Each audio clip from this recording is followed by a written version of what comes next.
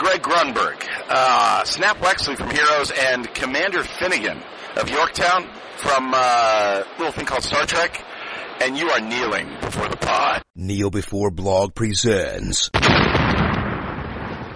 Kneel Before Pod.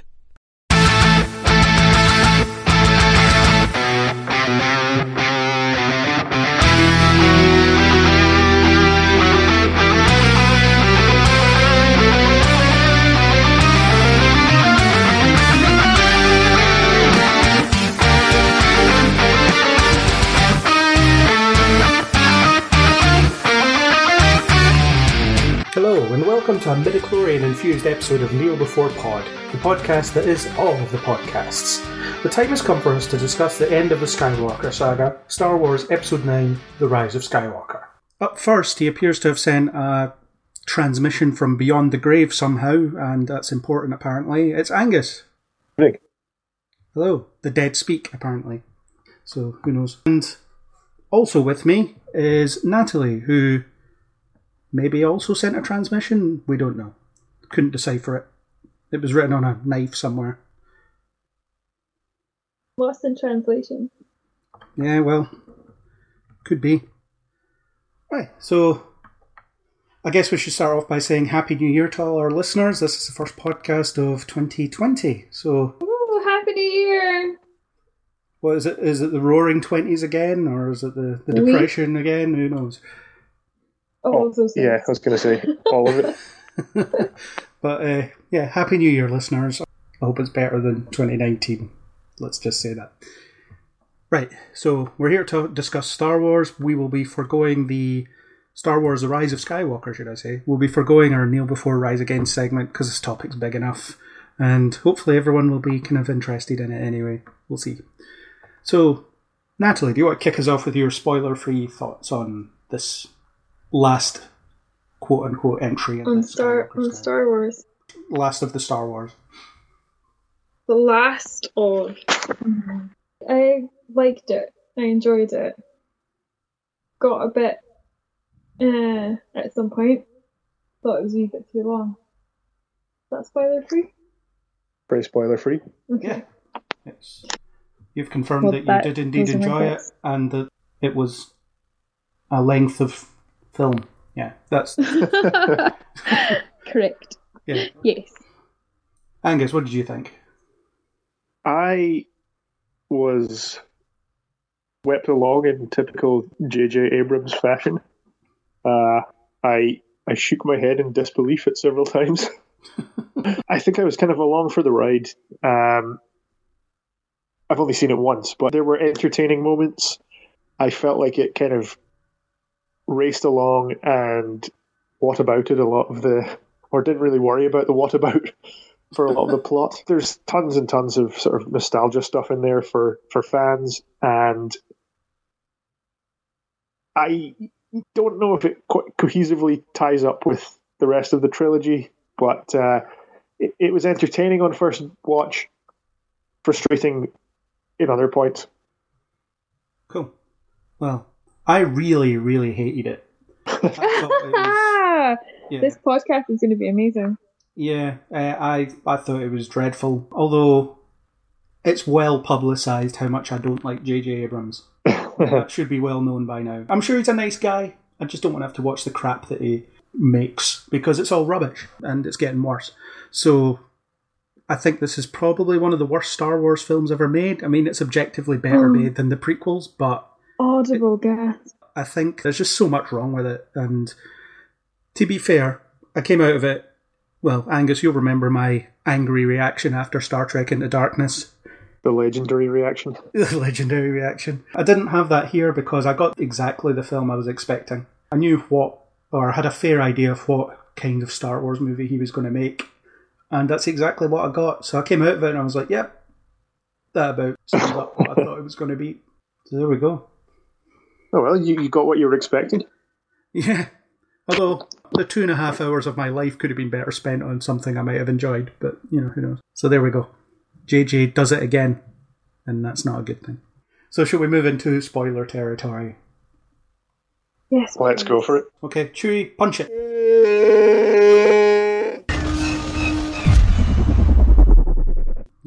That's a failing hyperdrive noise. I was trying to be. I thought you were trying to be Chewbacca. You think that's my Chewie impression? Yeah, go for it. That's him when he's like when he sees a ship that he's supposed to be on exploding. Spoiler alert!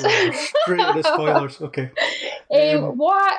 I've got a spoiler, and okay, so it happens at the end, but why did they have to kill Kylo? Before we get to Seriously, no, like that is mega. Her choice. Before we get to that, Yeah. before the film started, like with Endgame, 3 of us that were in attendance, only one of which is actually here, that'll be me, did some predictions of what we thought was going to happen in the film. So I'm going to play those clips just now, and we'll see how right everybody was. Oh, I can't wait to hear them. This is more exciting because it's people that we weren't with. Prediction 1, Millennium Falcon's going to get destroyed. We're going to see it go down in like a ball of flame because it's the last one and they can do it. Number 2, I had this one. I reckon Kylo Ren's going to commit suicide. I think he's going to get Emperor'd or whatever, and then Kylo Ren's going to like stab himself through the thingy, and the Emperor will be like firing lightning and go no, and it'll be like a weird like self-sacrifice thing. And I reckon this is going to be like almost 90% action. I think this movie's just going to be just action, and it'll be like 20 minutes of talking. Cool. Let's see how wrong I am. Are we getting marked on correct predictions? Well, we'll make fun of you or not. Correct predictions, okay. Let's go for there will be an opening crawl. Oh, come on. There will be a John Williams score. I'm just making sure that I've got a couple of points in the bag here before I get the rest of it all wrong. What else are we going to get to see? What else? What do I want to see? Emperor's a Force ghost. He's not really there. Let's go for that. Give us another 2 that aren't given. I've given you ungivens here. Yeah, I've given you ungivens. I've given you 2 definite points. One not given. Exactly the 47-minute, 20-second mark. Yeah. Give us 2 non-givens. ones. And it was all a dream. I think that's good enough. One more? What is sorry, it's all a nightmare? There you go. That's 2 options there I've given you. These are all This is all a dream. There is no stuff. Prediction number 1 for me, Rey will be a product of Palpatine in some way. Prediction number 2, there'll be some cameos that aren't great, but people will whoop at them, such as Obi-Wan or I don't know. Going after me for a given. What cameos? People are going to complain about cameos. Such as Obi-Wan, or I'm going to say it, Hayden Christensen's Anakin. Here we go. Prediction 3, someone will gain the high ground. So, there we go. Those were amazing. The order was Isaac, Chris, then me. Chris going with his safe predictions What as were your usual. predictions? Because I didn't hear them.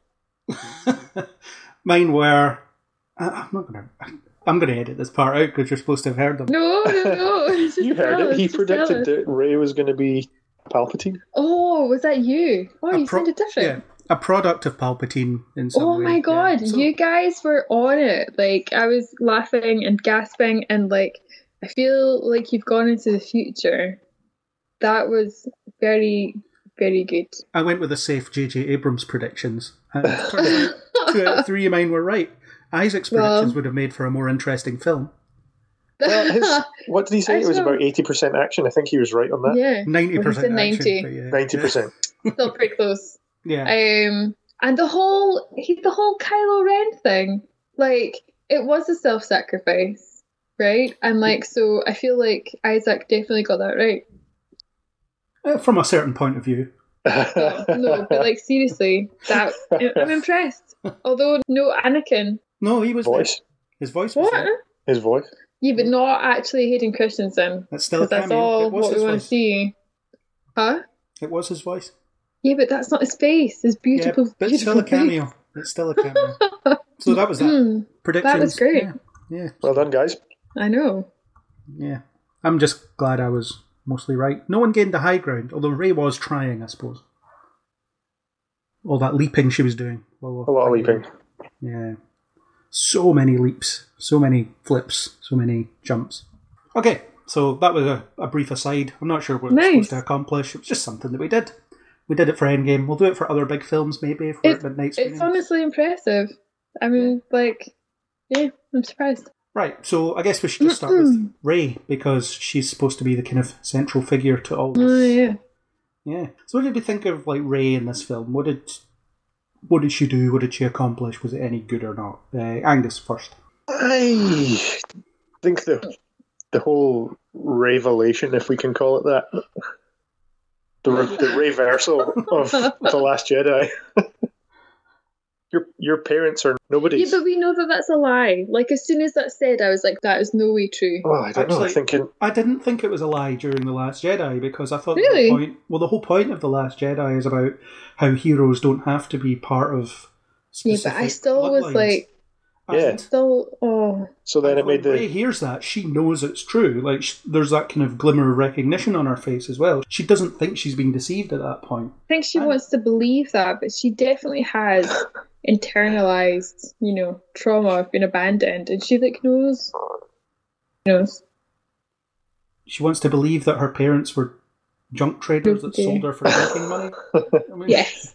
Because that's obviously a better reality than what Gus is about to reveal. No, I think she was a solid character throughout the trilogy. I don't really like the kind of flip-flopping that's happened to her backstory, and I think the inclusion of Palpatine is incredible in the worst way. Yes. The Last Jedi is basically about the past is important, but you shouldn't repeat the mistakes of it, and it's about putting it in the past and moving on and finding Breaking a better free. way forward. But now it's like, no, you're a Palpatine. Your bloodline is important because Kylo Ren's a Skywalker, and that's important. So yeah, it just matters who you're related to now, not who you are or what you do. Yeah, so it's kind of depressing Yeah. what's happened to her. But as I say, I think she's kind of held the trilogy together, and I've really enjoyed her character all the way through. And I don't know, did she develop all that much in this one? She's supposed to have been trained by Leia, and I guess her relationship with Leia was supposed to be developed a little bit in this, but obviously the limitation of not having Carrie Fisher around to be able to take part in this film and having to stitch together lines and shots of her from other films meant that they were limited in what they could do there. I honestly wish that they hadn't done that at all, because it was just so badly done. It was weird, right? Like, it was really weird. Yeah, because Rey or her daughter, as in Carrie Fisher's daughter, would say something, and then she would reply with something that doesn't quite fit.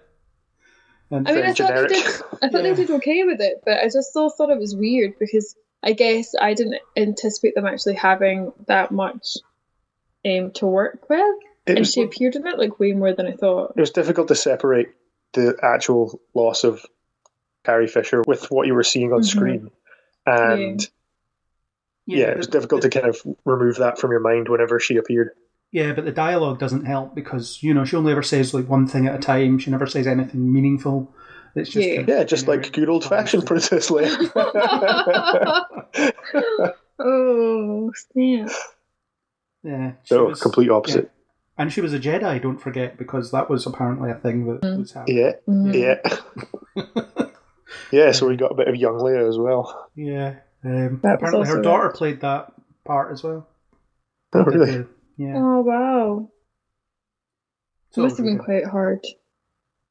Yeah. J.J. Abrams has been revealing things that should have happened in the film and didn't, or explaining things that he didn't explain in the film and didn't in interviews, and it's like... Why is he doing it now? Can't he do it in another movie like what they normally do?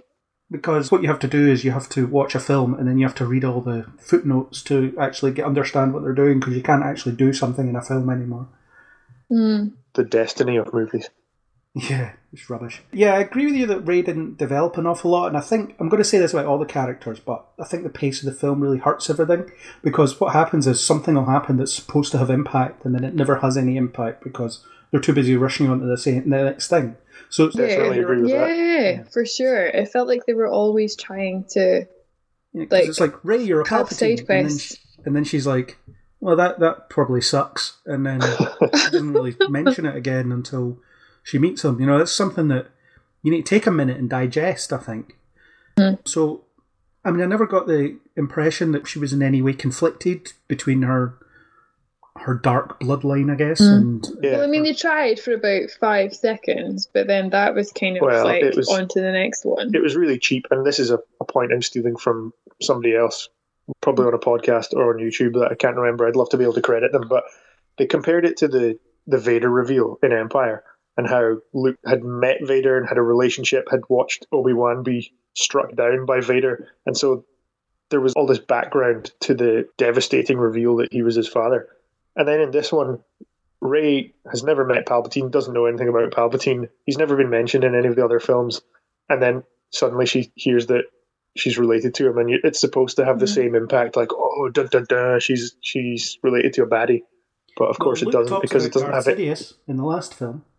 Right. Well, I mean, she has good knowledge, historically speaking, of like what's gone before. Because first movie that she's introduced to, she has a lot of knowledge about everything, about everyone. You know, about Han Solo. Like, she obviously has done her research, so she's going to know who he is. Well, they can't seem to decide whether it's myth or it actually happened, you know, from the perspective of these younger characters. Yeah, but if these are the stories, like, she would have been familiar with, like, who that is. But yeah, it's not. Well, maybe it's more, because it's more, he's like a mythical figure. I suppose Leia would have told her as part of her training. Isn't it revealed that, like, Leia knew who she was the whole time? Yeah, because of course she did. Because she was a Jedi and had a lightsaber and everything. Yeah. Apparently that happened. As one of Leia's lines is, from the shadows from the very beginning. What do you think the context of that was originally? Because it was all footage from The Force Awakens, so... I have no idea. Yeah. I'm sure someone will go back and kind of stitch it together or pick out the bits where these lines came from. It was all deleted stuff. Where they could have come from. Because I know that the footage, you know, the reunion hug and things like that was replayed. Yeah. Yeah, and I kind of picked up on that almost right away. But yeah, so Rey is a Palpatine. I mean, I'm sure I said Why it Palpatine? Why Palpatine? Is this so that it wasn't like... You know, because who else could she be descended from that's evil and that could, in theory... Not related to Kylo Ren? Yeah. So she can't be a that would have been very Star Wars. I think we've had enough, like, children of characters that we are aware of. I think we've had our fill now. There's too many. It's quite an inbred universe, it seems. I think before even seeing any trailers for this and knowing that J.J. Abrams was coming back and knowing what he did with The Force Awakens in terms of just how much it tread the same path as the originals, probably have guessed that he was just going to say, all right, whatever happened in The Last Jedi, forget it. I'm just going to go back to what worked before and just reuse all the old formula. I feel like this is a sequel to the unproduced remake of The Last Jedi that everybody wanted. Well, not everybody, but some very loud people wanted. And I'm quite sick of these horrible people being pandered to. They've clearly made this film for the detractors of The Last Jedi, because it throws out everything that The Last Jedi did. Just look at Rosie's screen time. She has apparently less than 2 minutes screen time, which suggests that it's pandering. They've tried to cover it up by being like, well, in the script, most of her scenes were with Leia, so we had to change that. And it's like, you could have given her something else to do. You didn't need Dominic Monaghan saying all the lines that she could have said, for example. I'm not buying what they're selling in terms of we wanted to put Rose in it more, but we couldn't because the script said that we couldn't. It's like, you wrote the bloody thing. You can change it. You knew what you had to work with. What? So, most of her scenes were supposed to be with Leia? Yeah. Why couldn't they have just made them with, like, anybody else? Yeah. Also, you threw in this Dominic Monaghan character who says a lot of stuff, and he's not needed. Because Rose could have said that stuff. I mean, it would have been good, but he's like one of J.J. Abrams' pals who was in Lost. He's one of the hobbits in Lord of the Rings. Yeah. His was quite a distracting cameo, I found. He was really annoying. It's because he wouldn't shut up. He was in the background of like every scene they were on the not Endor bit rebel base, and just saying stuff. It's like, how did you find this out? He's like, dark secrets and cloning and dark magic, and it's like, how do you know? Who are you, and why are you here? What is going on? Yeah, I did find him rather distracting, and I feel bad because obviously, you know, he's chosen to be Lord of the Rings. But as soon as he came on, I was like, "There's a hobbit in here." We're in outer space. Because you can't have space hobbits, apparently. No, well, and there's crossover potential for sure, but this isn't the film to do it. So Well, it's a film to do almost everything else, apparently. God, I actually kind of almost want to write that. Well, there's probably already fan fiction, but you could add to Oh, it. God, I hope not. You had the writers of Rohan showing up in the final battle. Yeah. Yeah, we'll get to that. So, yeah, Ray. So, yeah, she didn't really do much. She just kind of went along from place to place, and she had a lot of knowledge thrown at her, but she doesn't really do anything with it. She doesn't contextualize any of it. She just kind of muddles her through, and like, I don't get the impression at the end of the film that she knows who she is, or she's confident with who she is. Well, she just caused Kylo Ren to die, but I feel like they spent a lot of time on a lot of other things, but I feel like they should have just given her story a little bit of space, you know? Instead of it just being an A to B to C treasure hunt. Back to B to C to some other number symbol, back to it's just -1. I agree with your point about the pace, Craig. That it just barrels along and doesn't really allow for any breathing room. Yeah. There's no time to reflect on anything.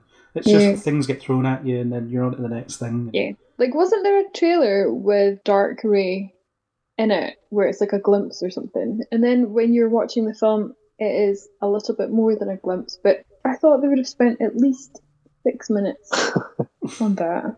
You know? Well, I knew it wasn't going to be anything other than a vision because I didn't think there was enough time to turn her But dark. blink and you miss it. Like, they could have, just a retread of the spooky tree from Empire. Yeah, it's just a stupid lightsaber as well. So they could have just given it a little bit longer. Like, a little bit longer. Well, her fighting her, like, dark self could have been a really interesting sequence because it comes just after you find out about the Palpatine thing. So it's on her mind, you know, and to have that manifest as a vision that kind of fights her. I mean, it would have just been another kind of dull lightsaber fight, I suppose, but in theory it could have been this interesting look at what she could become, and she could decide, I'm not going to become that on the back of that fight. But no, she gets knocked out the door and then Kylo Ren's there again. Oh, Kylo Ren. I'm not letting this go. I was devastated. You're not over it. I'm not over it. No way. No way I'm over it. I mean, I do agree with you. That's the most rubbish thing that they've done. His death was pointless because it doesn't really... Again, Why didn't she bring him back? I would quite like the rest of their lives to just be this kind of stolen few minutes as they resurrect each other or just using their force power. I don't know if you've ever seen the show Pushing Daisies. It'd be a bit like that. But why can't he just stay though? Why can't she just stroll back into the rebel base with him and be like, hey everyone, it's Ben. And they'll be like, didn't he murder tons of our friends? It doesn't matter now. Oh, well, it's made me sad, I'll tell you that. Yeah, again, that's another retcon from The Last Jedi, because in The Last Jedi, Kylo Ren was like, I'm in charge now, I don't care about the past can go screw itself for all I care. And then he becomes subservient to Palpatine very quickly, and puts his mask back on. And yeah, but not through his choice. It felt like, you know, it was his choice. It didn't feel like it. I mean, all he had to do was not take him up on his offer. And then what would have happened? He would have been destroyed. We don't know, because it was never not going to happen like that. Oh gosh. See, the thing is, I think the third film in this trilogy should have been, based on The Last Jedi, should have been about everything that we used to have doesn't work anymore. It's all gone, it's all changing, it's all different. So it should have been about the new characters building something better, and I think they put it in a situation where Rey and Ben, or Kylo Ren, whatever you want to call him, could sort of work together and make something that works. Yeah. I mean, there's the argument that he can't really be redeemed, but if you look at Vader, look at everything Vader did, and he was able to be redeemed. He was a bit more manipulated, though. No, but I mean, maybe ultimately, though, Kylo Ren, he's just full childhood, and he's not understood who he was. And Vader wasn't redeemed enough to be able to attend the Endor barbecue with, without dying first. Unless you read like an Elseworlds comic, where he puts on a big white version of his suit and joins the rebellion. True story, it does happen. Pictures, please. Yeah. No, that was That's one for the show Super notes. I can't remember what it's called, but there's some comics that sort of reimagine a moment in the original trilogy, and in each of the films to be different. And sort of in A New Hope, it's just the torpedo that Luke fires malfunctions and the Death Star doesn't blow up. In Empire Strikes Back, Luke just freezes to death out in the snowy wilderness, and things change from there. In Return of the Jedi, I forget what the actual change is. I think it is just that Vader survives. But seriously though, why? I mean, I really don't get why they killed him off. Because they did have that opportunity to show redemption and set him on a new path. You know? Well, he did sort of achieve redemption, or he turned his back on. No, he definitely did, but it would have been nice to have had him exist in that fear for a moment, and have people realise that the dark side had been won over by the light. Because now it's just that light defeated dark. It doesn't feel like, they've overcome, this massive saga. It's just been, they battled, they fought together, saved her, died. But you can't defeat dark. That's part of the issue I have with this film, is it goes back to this old idea of the light will prevail against the dark. But in The Last Jedi, they have this conversation about how balance means that both need to exist. And Luke says to say that when the Jedi die, the light dies is vanity. That's not the case at all. So even though they have this big celebration that is in no way like the one in Return of the Jedi, where the First Order are brought down, because apparently that was a big deal. But after 3 films, I still don't really know what the First Order are, so still don't care. So tell us why you hated this film, Craig. Well, I'm going to spend the next hour long explaining it. So that sounds like a follow-up podcast. Yeah, so but the darkness should still be there. It should still exist, because it isn't something that anyone owns. It's a concept. And it's whether people align themselves to it or not. So in Return of the Jedi, it seems that everybody wins, but they get, 10 years of peace before the First Order turn up or something like that. So, yeah, that's rubbish. And now after this, there'll surely be some other dark force that will rise to combat all this light that's flying about. You would think. So, I don't think J.J. Abrams knows what balance is. So he shouldn't be dealing with the Force. Well, no, I don't think he should be making these films at all. I don't think he knows what he's doing. I don't think he understands what he's talking about, and I don't think he's able to explore it in the level of detail that I'd like. So, yeah, this is what we get. We just kind of get a pandering, fan-servicey, poorly written piece of expensive fan fiction that really gives you nothing of substance to dive into. And I think the Kylo Ren problem is a good example of that. I don't think he knew what he was going to do with Kylo Ren, and it's pretty obvious there was no plan for this trilogy when it started, despite the fact that they said that there was one. Well, that's really sad. Yeah.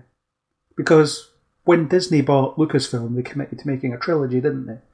But no one sat down and said, okay, here's where it's going to end up. Doesn't make any sense. Why would you make it like that? Well, it worked for George Lucas back in the day. Yeah, but he was building on what he was inventing, and then he got other writers to take it on and add complexity to it. That's why The Empire Strikes Back is so interesting, because it takes what was in the first one and builds on it. And then Return of the Jedi, as we discussed in another podcast, is problematic but mostly satisfying, at least in terms of the Luke Vader and then Emperor conflict. But say the same thing though about the sequel trilogy, in that it started off pretty derivatively. It was developing in an interesting way. Okay, a lot of people didn't like Last Jedi, but a lot of people did. Yeah. And then the misstep then probably is this one, where it's just completely kind of disregarded any development that was happening through the second film. Yeah, it's a sequel to an unproduced remake of The Last Jedi, because it ignores everything. Even when Luke turns up, he's like, oh yeah, see all that stuff I was saying last film? That was wrong. You shouldn't throw away a Jedi's weapon, like I did a couple of years ago, or however long it's been. Although, I mean, I'm happy with Luke saying that he was wrong to hide away and cut himself off, because that's his arc in The Last Jedi, realising that he shouldn't have done that. And he kind of makes up for that by projecting himself. He doesn't go anywhere. Because presumably his X-Wing is not capable of flight, unlike it is in this film. Like, he cannibalises a piece of it to make a door, so... Yeah, I'm not sure why it's functional in this film. Well, they obviously didn't think that deeply about it. Also, do you think that Luke Skywalker used the same X-Wing throughout, like, his entire Rebel career? I don't think he did. Well, we have to go with the evidence. And yes, he did. Well, according to this film, yeah. Can we just, like, make it non-canon and move on? Yeah, he never got shot down. It never got damaged enough that he needed a new ship. Yeah. Apparently, yeah. It's got his name written on the side. You can't just remove that. Yeah. Or it's like the beacon is his, or whatever it is. Yeah, nonsense. With Kylo Ren, what did you think of the Han Solo cameo? That's the only time I was genuinely surprised. I thought he said he would never be back. That's why I was surprised. And it was so good to see him. Fine, Doesn't he hug him? I'll do one more of these, as long as I never have to do another one ever again. I thought that was the deal. You know? Yeah. How come he gets to be a ghost? He's not a ghost, he's a memory.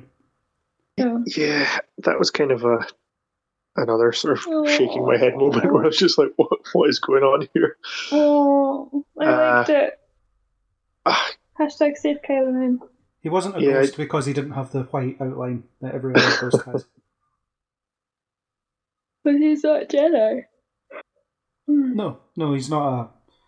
Well, not that we know of. He's not Force sensitive that we know of, but it was just a memory, and the implication is that Leia is the one that triggers it, because I guess she can't be bothered speaking to her own son.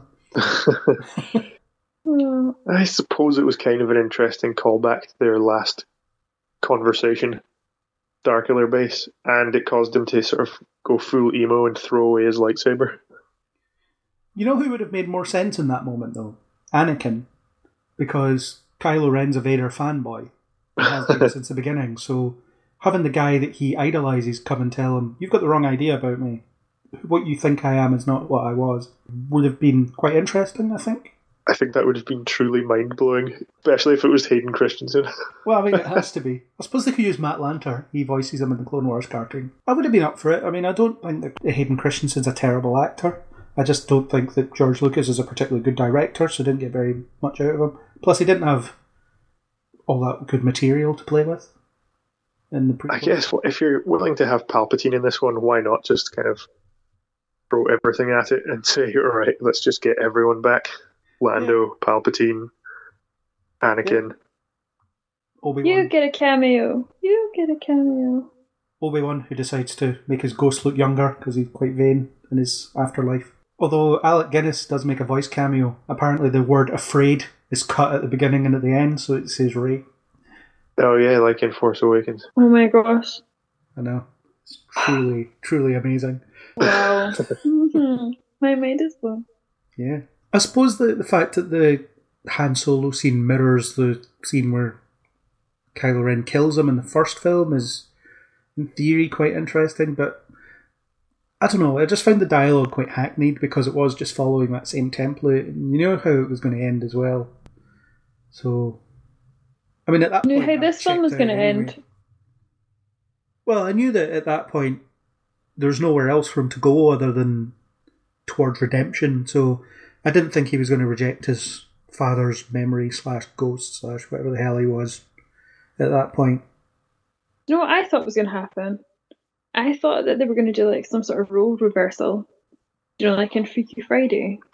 I thought that she was going to go to the dark side and he was going to find the light and the force, and, you know, they'd meet in some sort of full middle ground. Climactic battle. Just how I thought it was going to go down, and that's why I'm so sorry to go back to this, but I'm so disappointed that Rey's like dark self lasted mere seconds because I thought in my head that that's how the story was going to go. And sorry, I yawned. Yeah, it's problematic to say the least. I like how she found her vision of herself. Had to go on this big treasure hunt to find out where it was going to be, and then it was the side room of the Emperor's throne room. Well, that treasure hunt was nonsense. So we have to find this ancient Sith dagger that happens to line up exactly with the wreckage of the Death Star that's on this moon. Oh, and we just so happen to be in the right bit where it's fallen and blah. Yeah, so it's... Hang on. It was cute, but... So the raging waters won't move this wreckage at all, won't erode at it, it won't do anything. Also, we've seen Return of the Jedi. There was no wreckage from the Death Star. It's pretty well atomised. Blown to smithereens. But apparently the room that the Emperor was in completely survived. And, you know... It makes absolutely no sense. That was so stupid. But, like... But somehow pleasing. I felt like I was watching the Guineas. Why do you have to go on a multi-step treasure hunt only to be led to the Emperor's throne room? Yeah. Surely someone would have already kind of gone scavenging around in there. If not that, as soon as they heard that Palpatine was alive, or as soon as they think Palpatine's alive, as soon as that message comes through, someone should be like, let's go look in the last place that he was. And then you skip all that early stuff, you know, so... Yeah, I mean, that's probably the first place you would look, right? The throne room, and it has the dagger in there for some reason. Instead of going wild goose chase and then kind of ending up, oh yeah, of course. But it made for a good story though, right? Why was that location on an ancient Sith dagger? That's what I can't figure out. I have no idea. Oh, I like their ancient Sith dagger. It was, like you said, it was very Goonies that they could just hold it up and have it line up perfectly. But Cyndi Lauper was playing in my head. Yeah. Or Indiana Jones. Yeah, but yeah, absolutely no sense whatsoever. No, none at all. No, it was cute. A little bit of escapism, which is what we all need. I mean, there's escapism and then there's taking leave of common sense. To be fair, it kind of ruined the trilogy for me. I'm not going to lie. I don't know. I think it was ruined already. I'm kind of going back and forth about this because on one hand, it's a film about space wizards with laser swords. And on the other hand, it's maddeningly bad writing. Yeah, but every fictional universe should conform to a set of rules because that's how they establish stakes. So you can or can't do this within this framework. So if they don't get that stuff right, then it just becomes nonsense. And it started to lose me right at the beginning with light speed skipping. Because it's like, no, you can't do that because that's not how light speed works. They've never been able to do that until... Wait, what? So, well, let's look at the first use of light speed in, or hyperspace, whatever you want to call it, in the first Star Wars movie, the first chronologically released Star Wars movie, you know, the one that's now called A New Hope. Han had to do a load of calculations before they could make a safe jump, otherwise they might plough into an asteroid field or a star or something. Yep. And you can't do it within a planetary atmosphere. This film begins, Poe is just pulling on that lever, appearing in planetary atmospheres, disappearing, and being followed by TIE fighters, who can apparently now just track them wherever they go.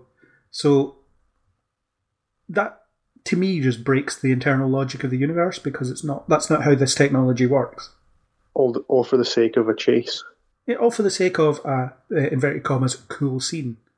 Well, is it not because they're the new people and they're, taking risks and maybe technology's moved on a little bit? I think the number of times he took risks, though, I mean, as Craig has said, within the rules of this world, this universe, they probably would have just been obliterated on the first go. It's like if they were ambushed and there's... short film. If they were ambushed and it's like, we've got to escape, we haven't done any calculations, we need to jump to light speed, and then they just throttle back as soon as they can, and then it's like, whoa, that was lucky. We didn't hit anything. But no, it's just casually doing it and just appearing in more precarious situations and almost eaten by a giant space worm and all that stuff. That's not how the technology works, and this is what J.J. Abrams always does. It wasn't, because it just broke the universe for me. At that point, I was thinking, whoever's making this, J.J. Abrams, doesn't understand what he's making. And he did the same thing to Star Trek. He didn't understand that either. It's just he'll change anything to make it look cooler, and it's stupid because it probably appeals to the casual fan. Hey, that's yeah, me. but it's an insult as well because people invest a lot of time in this lore and figuring out how things work, and people enjoy that. And then he comes along and just, oh no, you can just jump to light speed whenever you feel like it, or you just pull a lever, it's fine as long as you're a good enough pilot or whatever. And it's rubbish. I mean, even the flying stormtroopers. We've had flying troops since the Clone Wars, so it shouldn't be a surprise that they can fly. They fly now? Yeah, but I can. Okay, so They Craig, fly now. I hear you. I hear what you're saying, and it is shitty writing. Okay, but my point of view, I've seen all the Star Wars multiple times, and I sat there and I was going, "Wait a minute, they couldn't do this before. How come they couldn't do this before? How can they do it now?" But I couldn't really remember like the scientific reasons for why they couldn't do it. I just was about like, okay, well, we can do this now, so all right, in for a penny. So in the J.J. Abrams, have to give yourself to the film sometimes. I think. But I think Brett, I think never. People who are invested to a certain point will never be able to do that. Well, so in the J.J. Abrams version of the Star Wars universe, the whole Battle of Hoth doesn't need to happen because you don't need to get the transports into orbit. You just jump to light speed from the surface. You escape instantly. Fine. Don't know what you want from me, Craig. I'm just pointing out the reasons. An intense level of investment. I get that, but I think gotta leave that sometimes at the door. No, because I'm watching a Star Wars movie. So I go into a Star Wars movie and I think to myself, okay, I have a fair understanding of how this universe works. Here's how the technology works. Here's the limitations of it, and when they just do things like that, here's the limitations.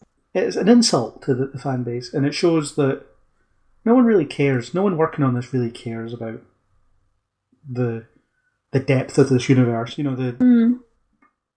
What people spent a long time building, and I mean, God forbid the guy ever has an original thought. I don't think it's going to happen anytime soon. But well, how was he put in control of this? Like, why is that given? Because inexplicably he makes money. Because he appeals to the largest possible fan base, the casual fans, and if it can draw in all those people who don't. Well, true, but if his projects can appeal to people who aren't the hardcore or haven't been there since the beginning, even though they should probably be, considered some of the most important fans of a IP, then what's an IP? Intellectual property. Oh. He'll do whatever it takes to make the most money, and yeah, this one hasn't made as much money as the others, but I don't know. Would he have been able to make a film that pleased the long-time fans that would have also appealed to as wide a fan base as possible? I don't know. Unfortunately, it's all about the business. Yeah, but who's going to see this movie as like their first movie that they're seeing? Right as well, because it doesn't follow on from anything important. Well, no, but it does though. But I mean, like the fan base is already established, and you talk about casual fans, and I know you're talking about me. No, there's nothing wrong with being a casual fan. Yeah, but like they're the ones who are going to see this. I don't know who is going to go see this movie that hasn't seen a previous Star Wars. I think at the start of every trilogy, you're going to get new people that are going to come into it, and you're going to get everyone who's seen all the others because they want to see what's happening next. But you're not going to get new people, I think, going to see this film. I think you will. But why? Because there's nothing else. Because every film is somebody's first film. Yeah. But why would it be the last of a trilogy? Because maybe they were too young when the last one came out, and then they're going along to see it with their parents or something, and finally they've not seen any of the others. Well, I don't know. Someone gets dragged along by their spouse or whatever. There's infinite possibilities for why someone might go to see this. Right, but as the their first experience. Numbers are small for that, I think. Oh yeah, probably, but there you go. The thing is, the light speed skipping scene, you could have still made a cool action sequence without doing that. All you have is a TIE fighter chase. They were already flying around inside some weird ice sculpture thing. Do that for a bit longer, fine. That would be okay, maybe. You have character banter, you have some risky manoeuvres, you've got TIE fighters being shot down. It can be fun. You don't need any of the other stuff. You don't need to break the universe in order to... Yeah, you don't need to do that. Yeah. Well, it's a shame that... strongly about that. And obviously, Gus, you feel strongly about that too, but I guess maybe he's trying to be a reflection of the new characters and move it into like... No, I just genuinely think he doesn't care. No. There were other moments in it as well that had me kind of baffled by their inclusion, or just... Would you like to talk about one of them? Something towards the end, just really... when Maz gives Chewie the medal, and I was like, God. Oh, why? But the thing is, while I was shaking my head at that, I was thinking, okay, some people who don't get the reference will be thinking, hey, it's cool Chewie's getting a medal, which, for them is cool. But for me, I was like, why do they have to include this? It's not just that. She takes that to her, deathbed, effectively. She's, holding it while she's trying to communicate with Kylo Ren. Oh, really? Make sure that Chewie gets this. Oh, yeah. Yeah, stupid stuff like that. Yeah, that had me rolling my eyes as well. I might have been glaikit by that time, to be honest. Yeah, I mean, by that point, it had effectively broken me. I think it happened fairly early on, but yeah. There was stuff like that which was, just clear kind of pandering in terms of, hey, we can put this in as a clear reference to something that's happened before. And then the other stuff that just had me kind of in disbelief was just a number of times that they kind of pull the rug out from under the emotional stakes. So Chewie's near death or supposed death. Oh gosh. C-3PO's mind wipe.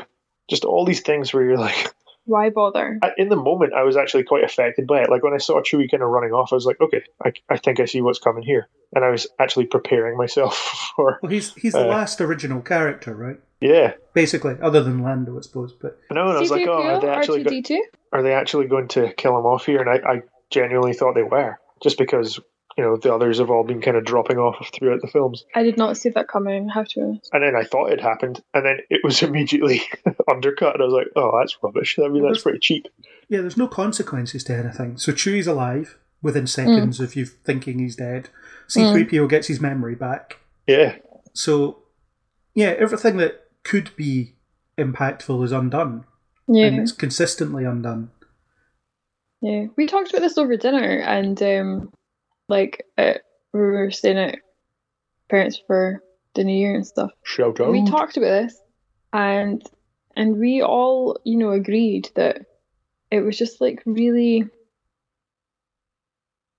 yeah, what Gus said, cheap. If you're going to do it, stick with it. Think of how much more dramatic the film would have been if C-3PO hadn't gotten his memory back. But all those things kind of worked on me in the moment, and I hate to admit that, everything that was kind of built to evoke that emotional response worked at the precise second it was happening, mainly because of my attachment to the material and because of John Williams' score, which is always brilliant.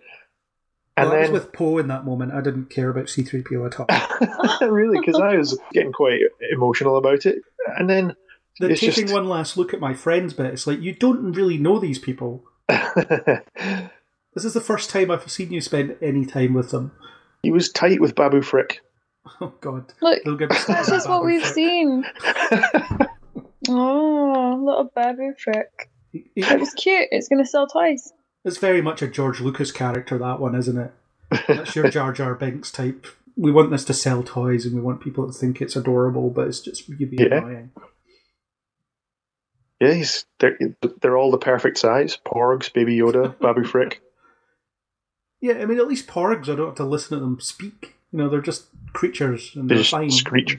Yeah. Yeah, the lack of impact to anything. I mean, for a fraction of a second, I thought to myself, maybe they will kill Chewbacca, because it's the last one. They're not going to make another main saga thing, so yeah, might as well. I don't think it would have meant anything had Chewie died in that moment, though. But it also absolves Rey of any blame. as well, because she thought she. Yeah, well, it would have been a bit of a burden for her to carry then, because this kind of That would have been awful. And then I thought that was outburst that going to she be had. her on the dark side, you know? If she's done this and she's like, oh my gosh, who am I? But her With lightning's Chewie. blue, so it's good lightning.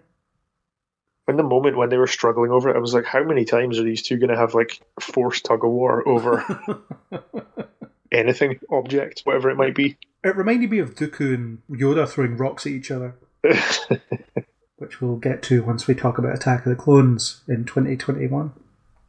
So yes, set your calendars and alarms for that, people. Well, it's prequel time now, 2020 Phantom Menace. That's our Star Wars Day this year. Great. Oh, gross. I actually can't remember much about that film. Oh, well, you're in for a so treat. I am going to be pleasantly disappointed. There's always a bigger fish. No, it'll be Speaking of interesting to watch it. Speaking of breaking the universe, we have 10,000 Star Destroyers, each with Death Star weaponry on them. What do we do? What's that about? That was like, I actually liked a lot of the Palpatine imagery, like him on the crane and stuff. And even though I don't really understand how he can be at the center of a Death Star 2 explosion and come out with minor digit damage. They allude to the fact he might have cloned himself. I know in Right. comics and stuff, he just keeps transferring his essence into clone bodies. Okay, so right, whatever. That's explained away. He's back, It's not explained. I'm just which is yeah. which is bad enough. I was thinking of Palpatine, you're such a disease. Sorry. You're what the French call les incompetents. But it was, I think it was too broad a reading of him as well. I mean, for all the faults of the prequels, I think Palpatine is really good in those three films. Yeah. You know, he's a truly sinister, really calculating guy. And you've kind of got the Revenge of the Sith Palpatine here. You know, the guy that's just shouting and exclaiming how evil he is. Mad with unlimited power. Yeah. I mean, it's basically just this kind of zombie pull-string puppet Palpatine you get in this film. That's all it is, because he says all the lines. He says all the lines you'd expect him to say, and he does what you would expect him to do, and for some reason, he's got his spine attached to a weird crane that he just moves around. I liked that. I liked, well, some of the imagery was good. How any of it could have ever come about, it was not explained at all, and I don't know. Are you just supposed to? Why are they going to spend more time explaining that? Sith in an audience in a coliseum somewhere, and then all these Star Destroyers. Who was on them? Who are these people? What's going on? Death Star weapons. You have to explain like another it. Movie. Yeah, you have to explain it because it's a big part of your plot. It's they shouldn't have sent people on quests. It's the equivalent of a Saturday morning cartoon villain, isn't it? You know, it's like, where does he get all these resources? You don't care because it's a Saturday morning cartoon, I guess. But I just had myself wondering, I mean, what's the crew complement of a Star Destroyer? They're about the size of a small city, aren't they? They're pretty big. Yeah. Let's find out. How small a city are we talking? Was it explained? Because some of the people that were on there were 37,000 crew on a Star Destroyer. And there were quite a few of those. So 10,000 of that. Natalie, what are they eating? Do the maths. What? 10,000, 37,000? Yeah. Well, 300,000. Is that a zero? Do you not understand? Well, it's 370 million people on these ships. What? Yeah, because there's like lots of zeros going on there. Have I just not done the right? Oops. I'm normally really good at math. That's why I threw to you. Where did on an empire that was torn apart because 37,000. This is the maths portion of our podcast. Oh no, it's come up with like a letter. What is it? 3.7 to the power of 8. What does the E mean? Anyway, were they all clones? That's not a number. Were they all zombie clones? Were they some sort of weird? Well, the one ship that you see seems to just have like people on it wearing red uniforms. Yeah. So who were they? In a dying empire, apparently, he managed to marshal 370 million people to help him with stuff.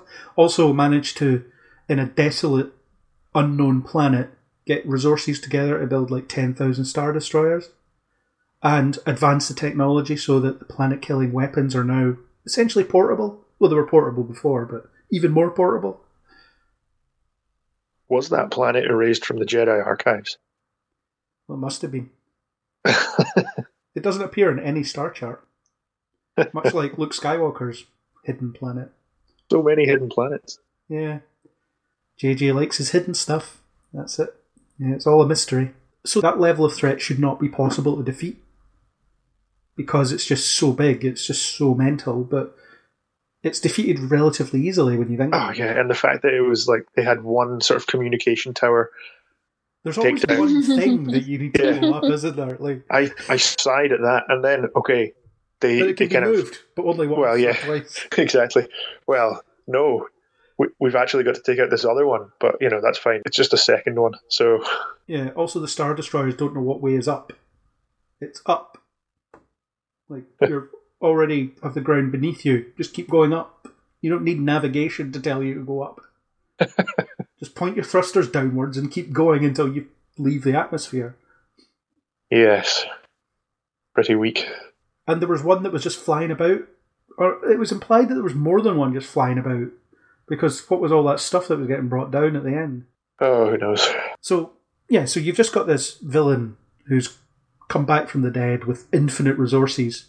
And for some reason he's decided to give them all to Kylo Ren. Although not give them to Kylo Ren because he wants Rey to come over and absorb his spirit. And the thing is, at that point in the film, I mean, I knew that nothing interesting was going to happen, but the whole sequence where he was like, you have no choice. You have to do this, otherwise all your friends will die. Just like the last time that I threatened someone with all their friends dying in a space battle. But let me just point to this window. Yeah. But how does he know that Rey would do what he wants with the fleet? Do you think he's got the power? Because he's bad grandpa.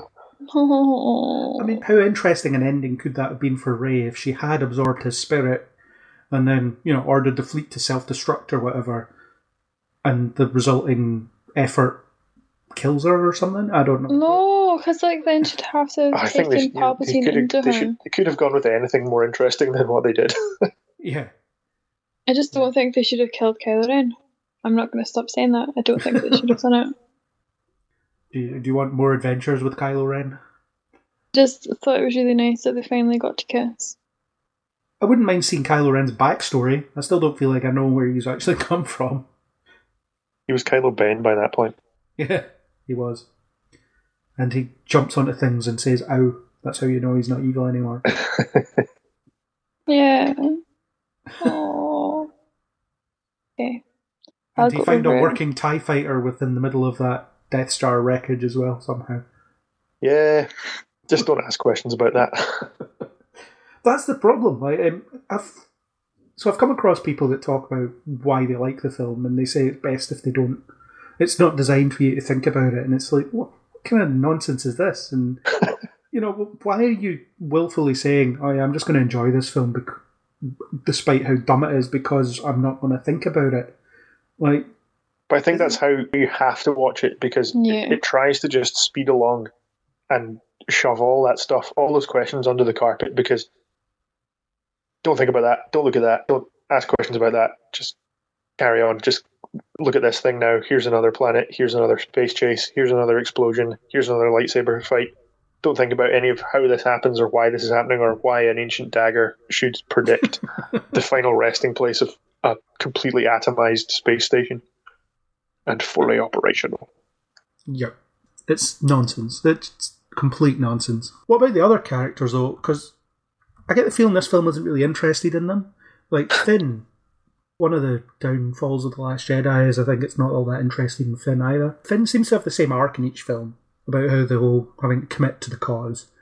I mean, he's fully committed in this film, I suppose. He doesn't have an arc in this film. He just meets someone that did the same thing he did, and it gives him another love interest that isn't Poe. So,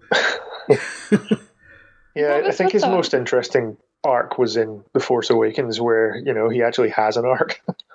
Yeah, where he renounces being a stormtrooper and then murders a bunch of stormtroopers. Yeah, that's what he continues to go on and do, and willfully just taking the lives of people he knows have been pressed into service. Yeah. Apparently, one of the things that was said that should have been in the film but wasn't is the thing he was going to tell Rey that he never got around to telling her was that he feels the Force and he's Force sensitive. I think in the film that's pretty clear. Because But there's a he's couple of what? moments where he feels things. He's force sensitive. But I don't understand. He's heard that. force sensitive. I've heard that was supposed to be what he was going to tell her as well when What they were does sinking. force sensitive mean? It means that they're able to use the force in some way. What, he can use the force? Yeah, well, he does that in the film. He senses things a few times. But why Wait would a he tell her minute. that while they were sinking in a quicksand? Yeah. Also, that kind of reminds Also, Ray me can of fly. that guy. You saw her fly like 20 minutes ago. Like she could, What? You know, you saw her meditating by floating in the air. She could have just Oh yeah, essentially flown but out of the floating isn't quicksand. flying, though. Yeah, but it would get you out. Falling with But she style. was obviously super hyper zen, like Mark Hamill, but like isn't in that situation, you know?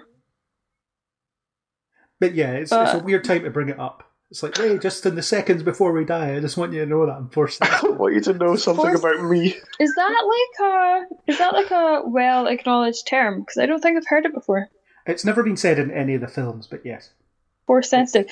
So is that how they're explaining the kid in the last movie who magicked a broom into his hand? Yeah. Okay. It was either that or string that you couldn't see. Yeah. Well, I like to believe it was magic. Or if you Ring go sensitive. back, or if you go back to prequel era time, they've got a lot of midichlorians. Yes. Yeah. They have a high midichlorian count. All right. Yeah, so Finn, bit of a non-entity really in this. And in some ways I think it was fun that they were all together because they've been split up throughout the other two. It could have been more interesting for them to be on an adventure together, but because of the nature of it, it was just rushing around and running from place to place. It wasn't all that interesting. I mean, I did enjoy some of the camaraderie that was between them, but I think that's more down to the actors and how they bounce off each other than what they're saying, because I liked the performance in Ray and Poe's argument near the beginning when the Falcon comes in and it's on fire, but what they were saying was rubbish. And there was loads of moments like that where you can see that these actors have a good rapport, but the writing doesn't really support that. And I think that, yeah, there's a really good sort of Indiana Jones style adventure type narrative they could have told with these, this band of misfits, I guess. But yeah, they didn't really tell it. And apparently, not quite moving on to Poe, but apparently Poe's backstory is completely ignored by this film, because you know how the comics that they're releasing are all supposed to be canon. Nope. Well, okay. The comics that they're releasing are supposed to be canon. In those comics, it establishes that Poe's parents were like resistance fighters, and Poe became a resistance fighter from an early age. So at no point did he go off to Kijimi and become a spice runner. That's just not who he is. You know, it's because JJ wanted to turn him into Han Solo for this film. What do they mean by spice runner? Is that like a drug smuggler? I think it's essentially the Star Wars equivalent of a drug dealer, yeah. But I don't quite know what spice is in the Star Wars universe, I'll admit, but it's not a good thing. Or it's like contraband of some sort. Yeah, I think it's equivalent to being a drug runner. Yeah, but I know that Oscar Isaac was pushing for a Finn-Poe relationship. And I think John Boyega might have been as well.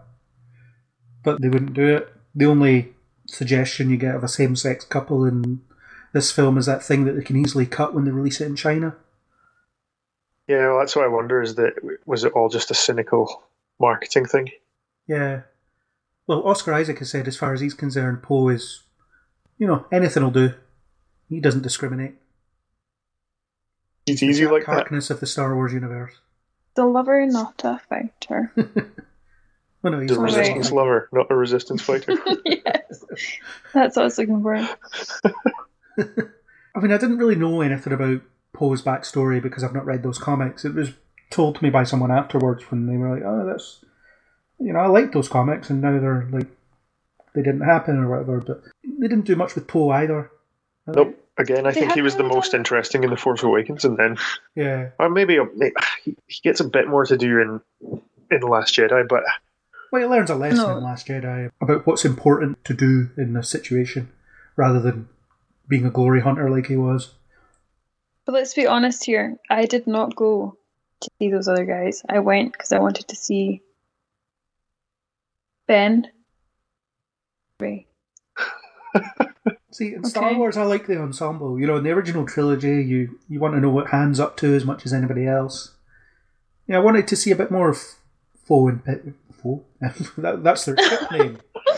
Finn and Poe than we got, because they're just kind of along for the ride and they don't really do anything. They need to have some sort of side adventures, Yeah. where they go off, have adventures, almost nearly die, but don't.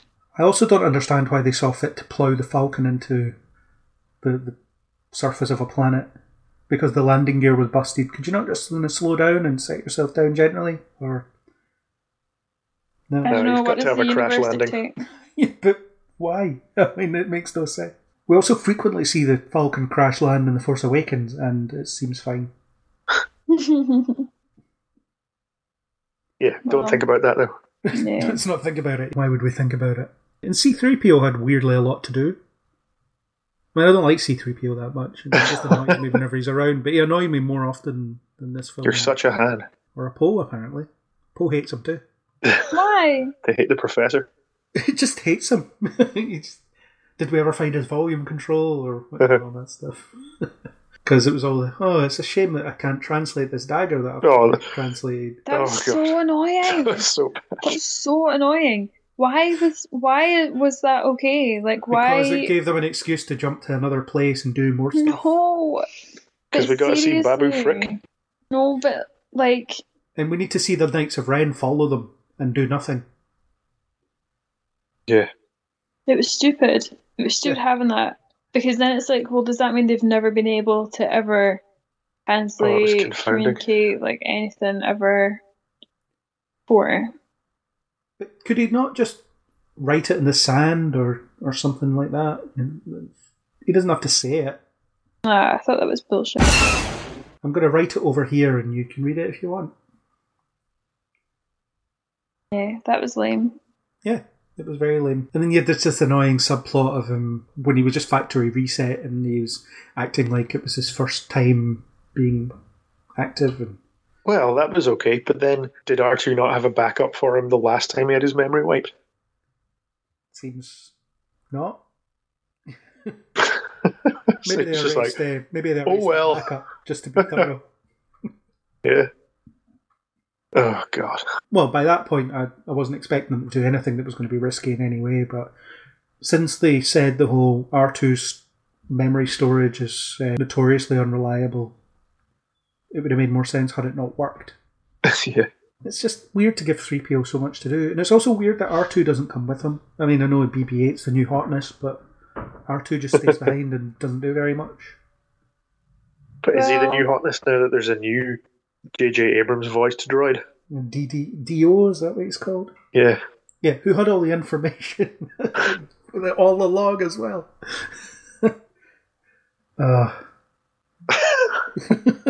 It's just so silly, it's so dumb.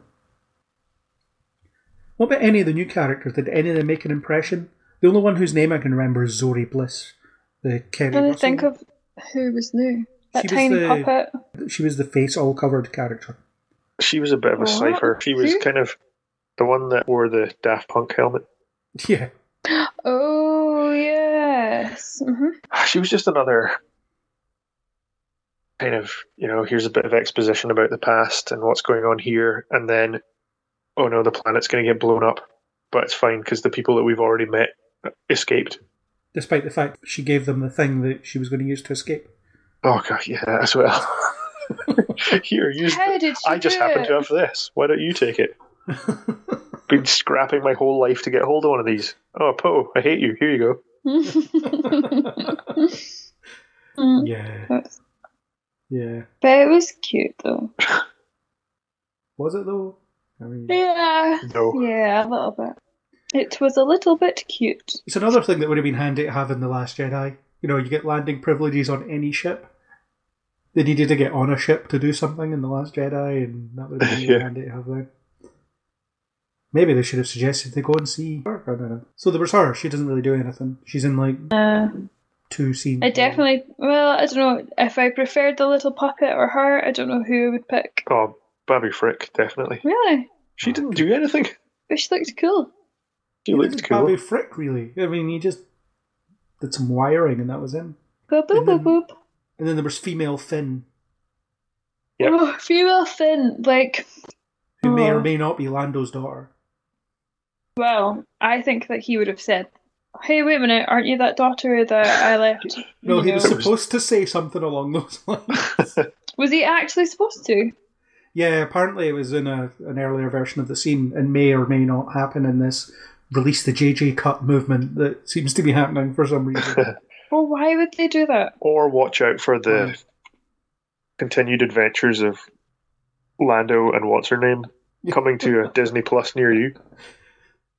The thing is because I remember when she was first cast and they did the Star Wars Celebration thing, one of the questions was, are you Lando's daughter? And she was like, no, not really saying anything. Because JJ's sitting there, they're not allowed to actually answer a question because, it's all a mystery. But it's that, it verges on parody because it's always been that joke in the Star Wars universe. It's like there's one black guy in it and it was Lando. So we finally bring in black characters and everyone says, they must be Lando's children, because everyone said that about Finn at first as well. That's so rude.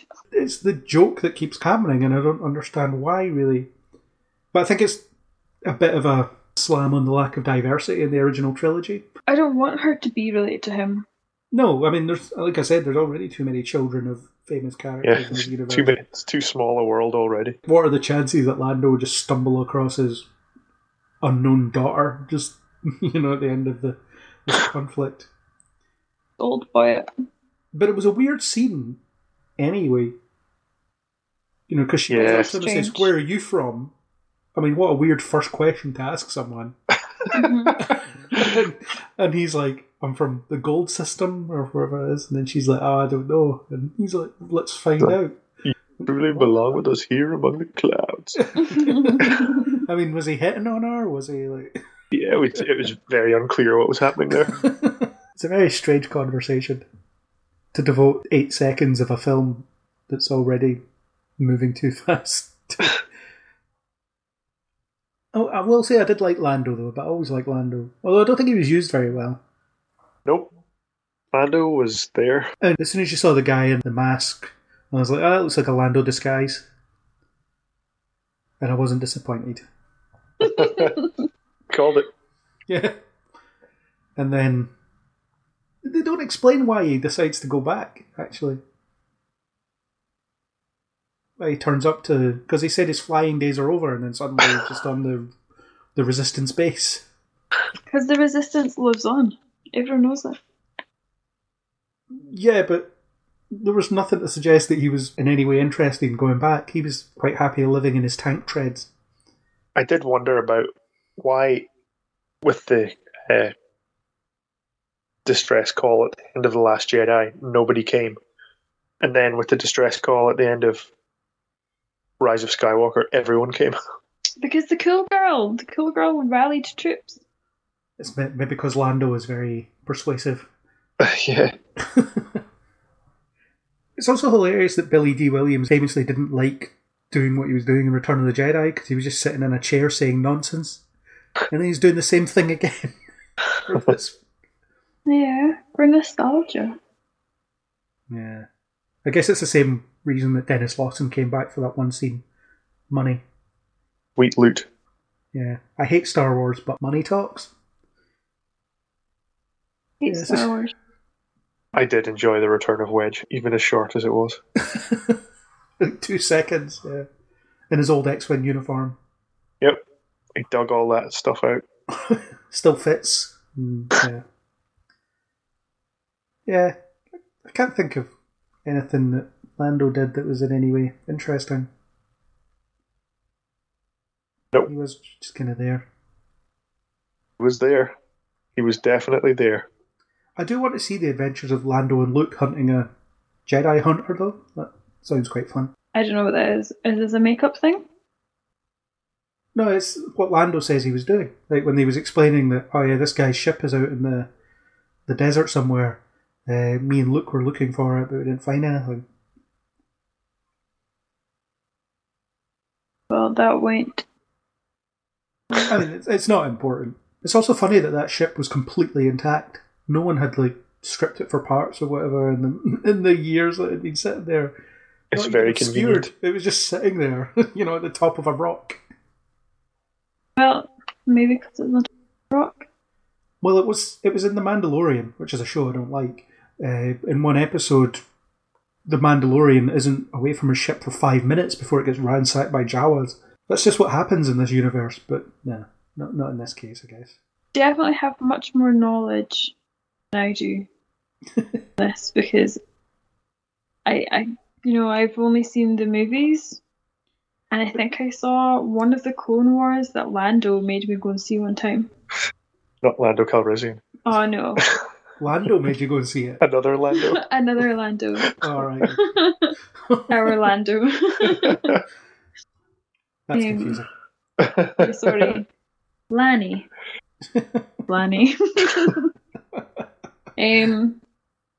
Yeah, we have our own Lando.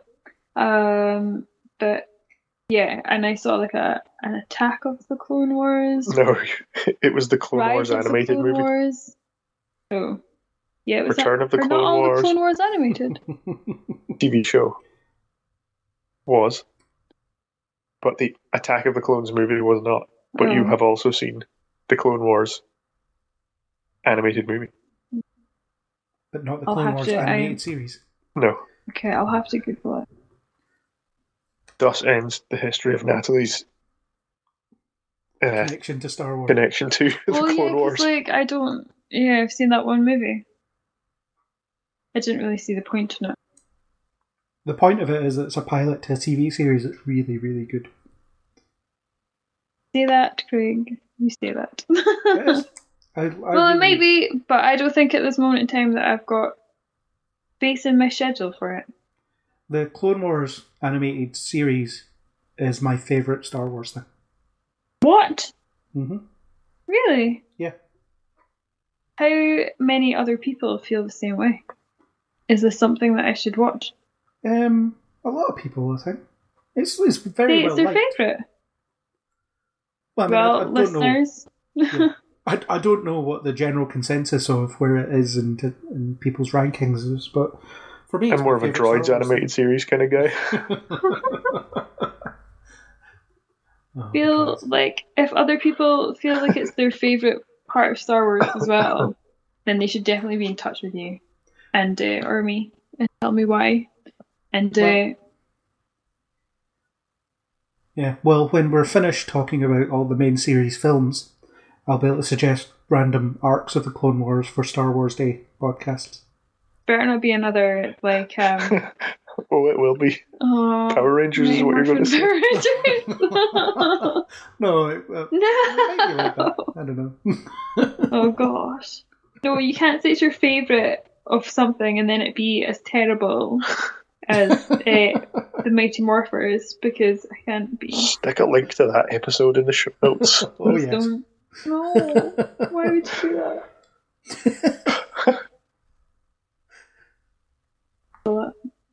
Yeah, that was my childhood. That also featured a magic dagger. It did. And now I've brought it all full circle. I would have quite liked to see Rey summon something by playing a tune on the magic Sith dagger. She summons the Death Star or something, I don't know.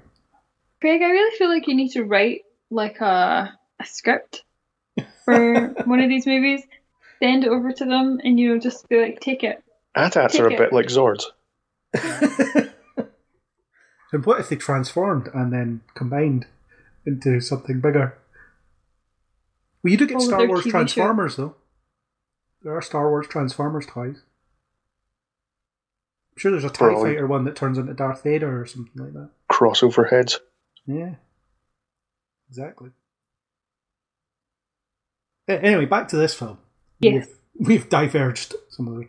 So we kind of talked a bit about Palpatine. Is there anything to say about him? Does he do anything that's that interesting? Is he...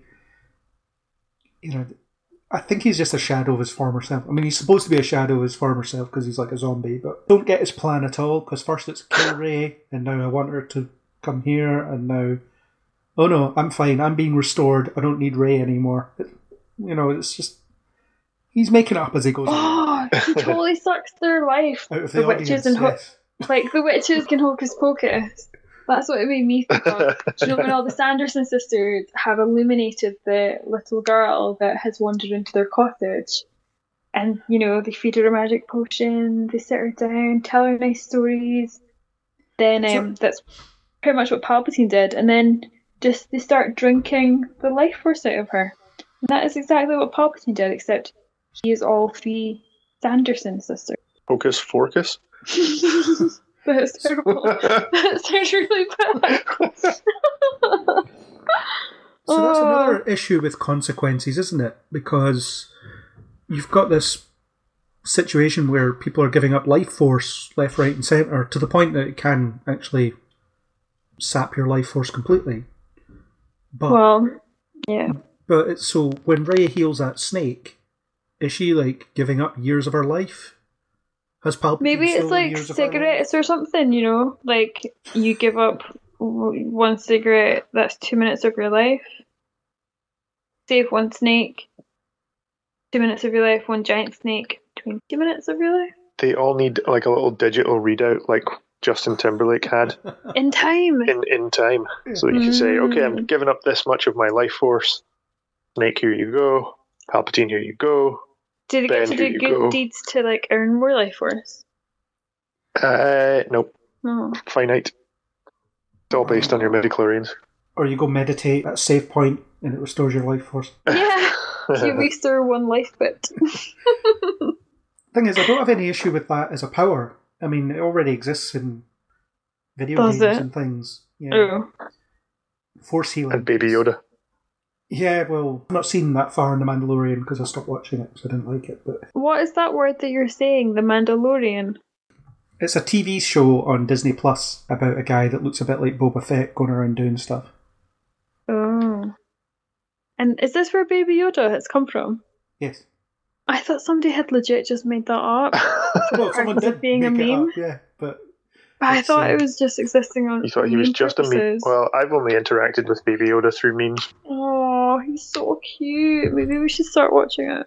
Well, rightly so, because the Disney Plus is not currently available in the UK, so you shouldn't be watching it. Exactly. Right, that is it. Somebody get me the manager. Get me the mouse. Get me the mousager. Yeah, Baby Yoda apparently does the force healing thing at some point, and yeah. Well, that's great that American audiences get to see that and we don't, and we just have to be like, what the hell is this? Magical new realm also of possibility. Also have the whole thing spoiled for us because we're not allowed to watch it yet. Yeah. Well, it's already been spoiled. Baby Yoda is now a meme, so, no matter where he is... You can buy Baby Yoda merchandise despite having never actually seen him in this country. Oh, but he is really cute. I mean, he isn't actually Baby Yoda, he's just a baby version of that same species. Wait, it's not actually Yoda? No. Well, don't Stop ruining everything, Craig! He's also called Yoda. I have no idea. He's actually called Yoda? No, I'm just making things up. Is he? There wasn't every one of Yoda. Every one of Yoda's species is called Yoda, apart from Yaddle. I'm joking. Female version. Yeah, Yaddle. Yeah. I actually was trying to scramble different letters in my head to make different versions of Yoda that I forgot what Yoda was. Adoy. I was like, Agagadoi Krakoya. Actually, I always thought it'd be a good thing if you see Yoda's species and they're like normal height, they're like 6 feet or whatever. But it's just because Yoda's so strong with the Force, he's kind of shriveled into the size that he is. Oh, I don't think I'd like them if they were like 6 feet tall. What if it was a human? Gross. Used to be human. It's just gnarled. So Palpatine's plan, it's... Oh, back to bloody Palpatine. He's there. He does what he needs to do to suit the, if you can call it this, a script. Yeah. And he's doing the greatest hits. He's reprising his roles from Sith and from Jedi. Almost cut and paste. Hey, look out this window. There's a whole lot of your friends flying around. They're going to die if you don't do what I tell you. Yeah. And, it's just a reprise, a retread. Also, when he cuts the power to all the ships, none of them seem to collide with the ground. What ground? They're in space. There is no ground. They were in the a planetary atmosphere. That was the whole point. They the Star Destroyer. They were all falling out of the sky, but then not far enough to crash. Yeah, Poe was just kind of spinning around. Just, I don't know what's going on. For some reason, I'm losing power. And then Rey goes and talks to some of the previous Jedi. A couple of them. So there's Obi-Wan, there's both Obi-Wans. For some reason, he's an old ghost and a young ghost at the same time. Obi-Wan and Obi-2. Yeah. And there's Qui-Gon. Liam Neeson does a bit of a voice work there. Hayden Christensen does some work. A couple of the animated Should have been ones. his face. It should have been his face. Mace Windu. Mace Windu's there, yeah. Freddie Prinze Jr.'s there, because he voiced a guy in the Star Wars Rebels. Freddie Prinze Jr. Uh-huh. is in Star Wars. Yep, as Kanan, What? his character's name is. His name is Keenan. Kanan. Oh, I was going to say... Okay. Kanan and Keel. That's also not got- funny. Oh, there it goes. Ashley Eckstein is Ahsoka, who is Anakin's apprentice in Clone Wars. Her voice is there. And Got the that's it. whole band back together. Yeah, the whole gang. Like it's 19... No Ki-Adi-Mundi, though. Whatever. No.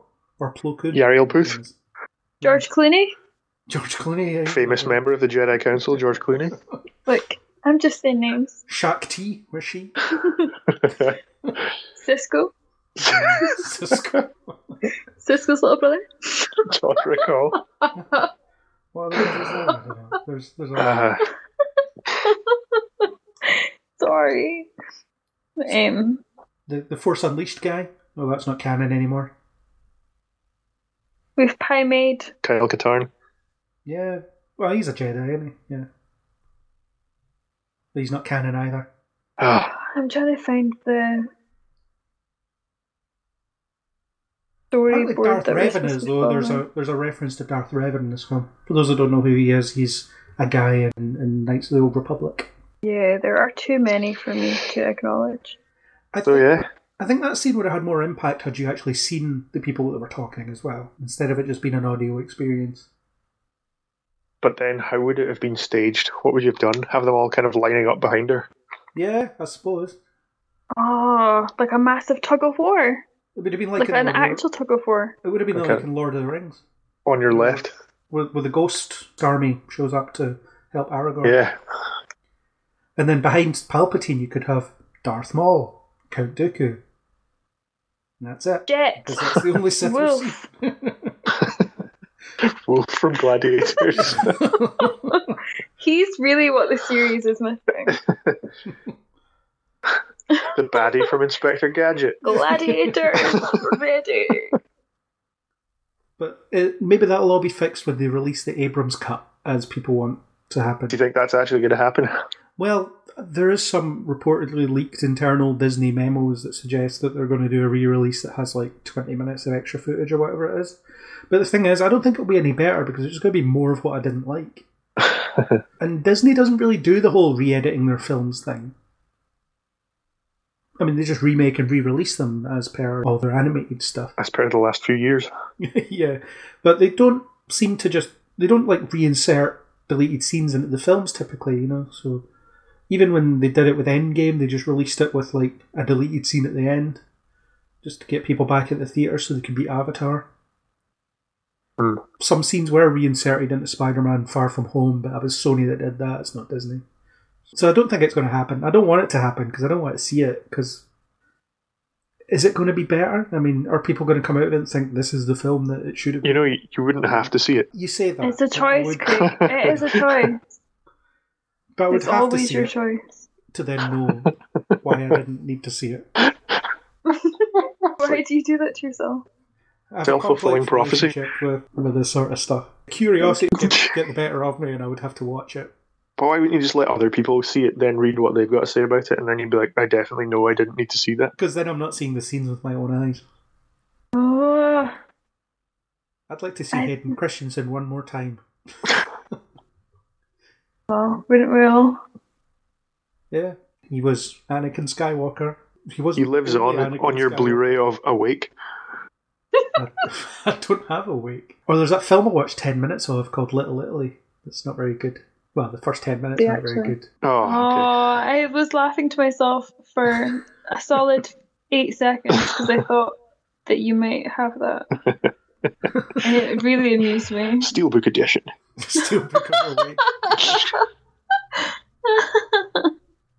Yeah, it should be fine. I think we saw that in the cinema. We did. But it's fine because we worked there at the time and we didn't have to pay for it. That's true. Was he not in some film with Jessica Alba as well? That was it? Yeah, I think she was in that. Is that what it is? Oh, right. Yeah, Terrence Howard. Oh. I don't think I need to see this. No, you definitely do not. Actually, do you know what? It was alright. Wait, actually, yeah. You'll never know unless you see it with your own eyes. Yeah, but it's not like a franchise thing, so I'm okay. I'm not going to be left wondering what if I don't watch it. Oh, it's but you will. Technically part of the X-Men universe. Oh, well, I can see that. No. Yes, I almost had him. Imagine though, because Craig would be like, "Well, how would that ever have gotten past them?" Yeah, there's no way. There's no way.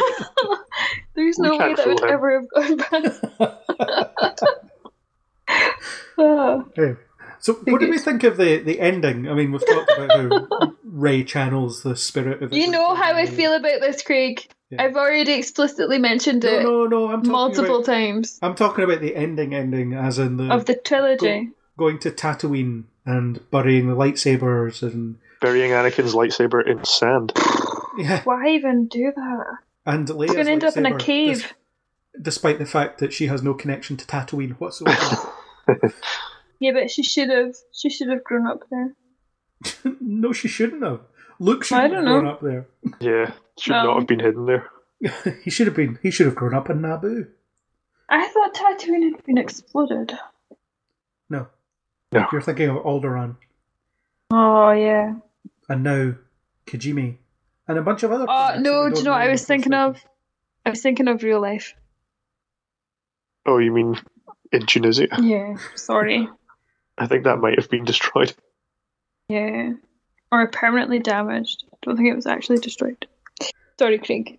What do we think of that? What do you think of it, Natalie? What of her taking the lightsabers and burying them at Uncle Owen and at Baru's farmhouse? And then committing identity theft. Yeah. Pretty sad, but I feel like I need to hear more from you guys about that to jog my memory. I was like, there's no way this is the only time we see this yellow lightsaber. I don't think we're going to see these characters again, other than in comics and stuff. Well, that's what I mean. It's gonna have to make an appearance somewhere else. I did kind of like that she made it out of her stick. Yeah. Although I don't understand why she didn't do that for this film. Oh wait, because it's all about legacy, isn't it? So she has to be wielding the lightsaber that was important to other people. That's why. I don't know. It was a bit weird, Luke and Leia just kind of stroll up, give her a wee nod. Would it not made sense for Kylo Ben to show up there as well? Yeah. Kylo Ben. He should have. I thought it was really nice. Although that scene played out over a really long amount of time, I felt like she waits a really long time before giving an answer. Count it. It's quite long. Yeah, I think it was unnecessary as a thing. And also, I don't understand why she would take the name Skywalker because... She's earned it. She hasn't, no. But it would make more sense for her to redeem her given name, her birth name. No, because everyone would be like, oh my god, you're a murderer. Yeah, but everyone knows that the Skywalker name doesn't exactly have a great legacy to it either. Well, especially after what Kylo Ren has apparently not done, or I don't know. Yeah, it was an odd choice. Although I did like how she nice. surfed to the dunes down into it, a la her scavenger days on Jakku. How does she get out, though? Force jump. All the leaps. So burying those lightsabers, there's no way that they'll ever be found again. It's not going to happen. They won't just wind up in some root system or, be spat out by the Sarlacc at some point. Who knows? They just quicksand their way right back to the remains of Maz's castle. That was another story for another time that we went to. Yeah. You don't need to know about that. Well, apparently there's a comic that explains that some Tabana gas miners find it, and then it goes through some various parties until it makes it to Maz. Yeah, boring story. Who cares? I had real issues with her taking the name Skywalker because it doesn't make sense. No, I thought it did. I thought it was a really nice touch. And it is the Skywalker saga, so there were none of them left at the end, so someone had to take up the mantle. Continue on. The film is called The Rise of Skywalker, so that's why she does it. Yeah. Well, that's not why she does it. Well, why does she do it? That's kind of why she does it. No, it's not. Not because it's in the title. The Rise of Palpatine. She earned it. She earned the Skywalker name. She might as well have called herself Rey Star Wars. Oh, she missed a trick. That would have been great. What's your name? Rey Star Wars, directed by J.J. Abrams. I'm Rey. I don't think she'd earned that name at all, and I don't think she'd shown any leanings towards having any connection to it either. Unless she gave enough life force to Kylo Ben to allow him to take his old name, marry her, give her the name, and then that's where she got the name. I hope that there's like a side story. In your shipping answer to it, well, that's true. But yeah, he could have taken his. Well, he would have been Organa. He's Ben Solo Organa Skywalker. Oh, that's really nice. And yeah, so in your shipping version of it, they get married, they live happily ever after. He's a Force ghost, and she takes his name. Force ghost. Why can't he just be real? Why can't he just be real? I've seen the fan art of them having like. Go on. Family. Oh.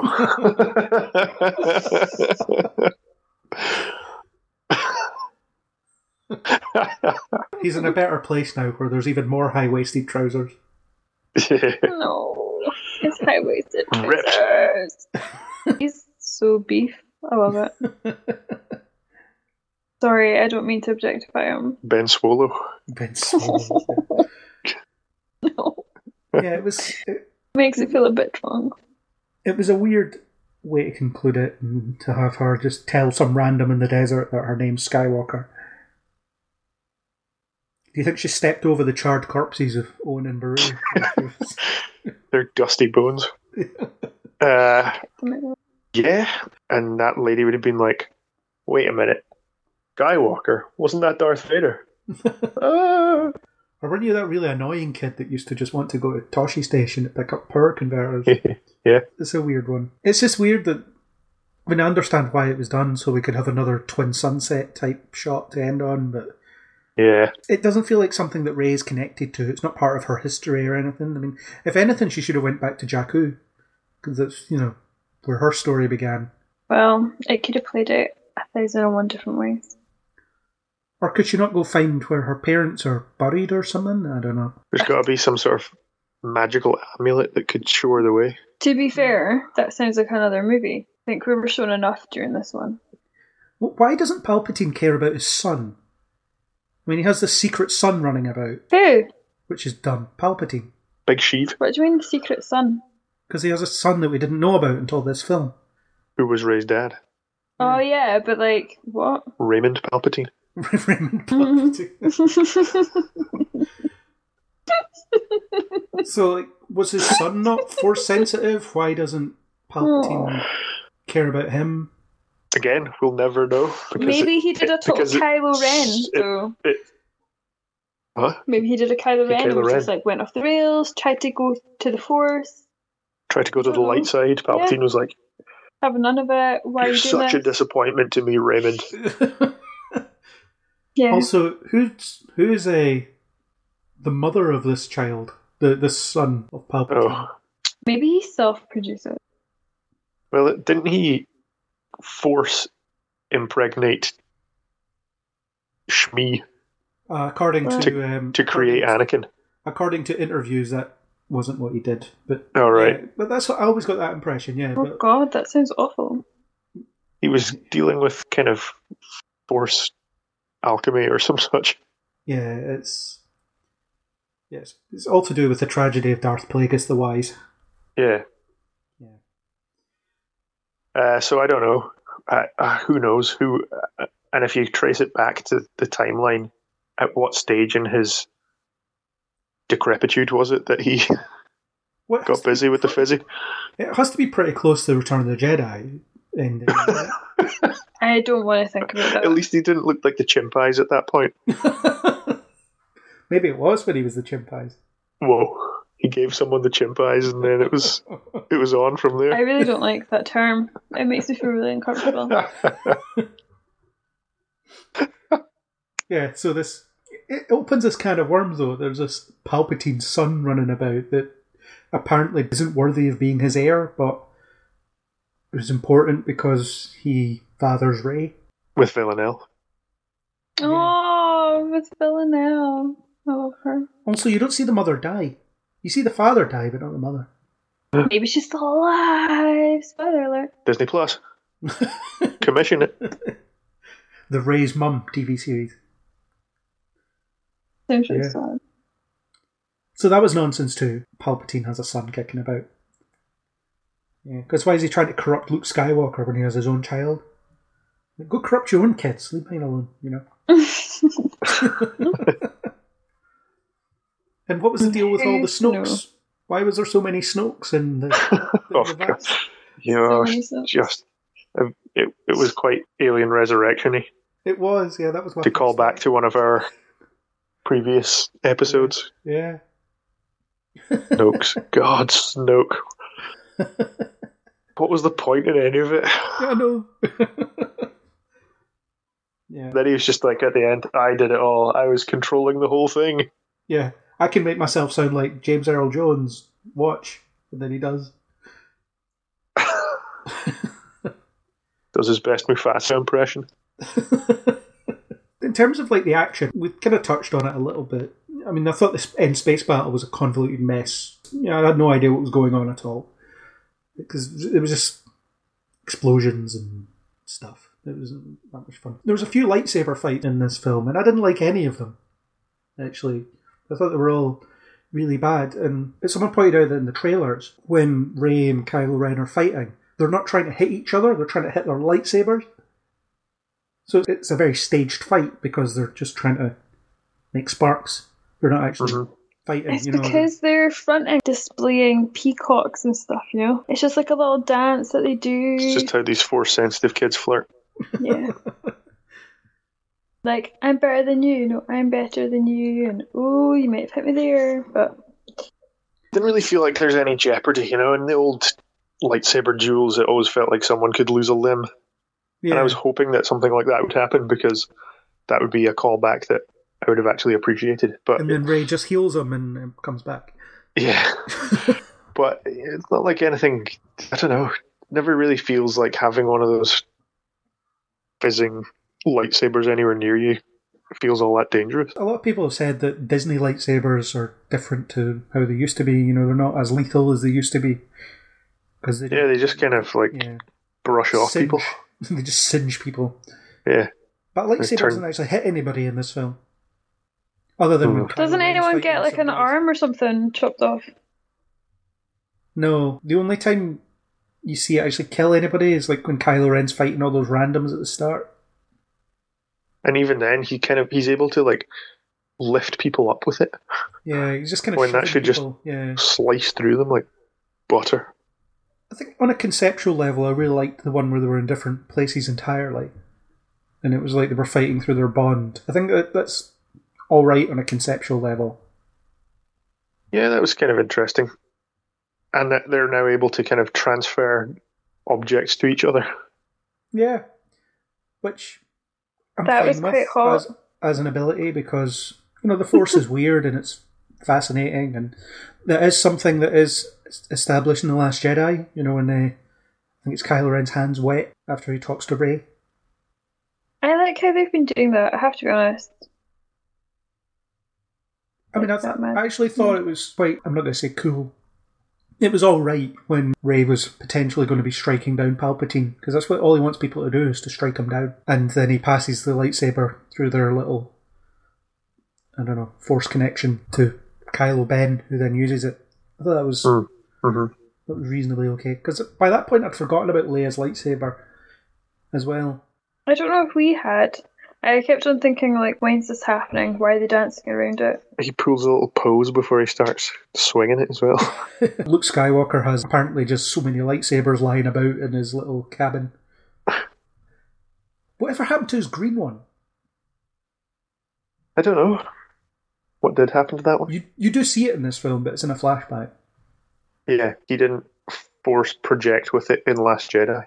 No, it was his one. But that was another taunt for Kylo Ren as well, because he wants it. I like Luke's green lightsaber. The green lightsabers are my favourite. Why? I don't know, I just like that colour of lightsaber. Because it came with Jedi Luke in his all-black garb. If I could have a lightsaber, it'd be a green one. Yeah, it's pretty decent. Yeah. There are no green lightsabers in this new trilogy except from flashbacks. Which is a shame. Yeah, it's a real bummer.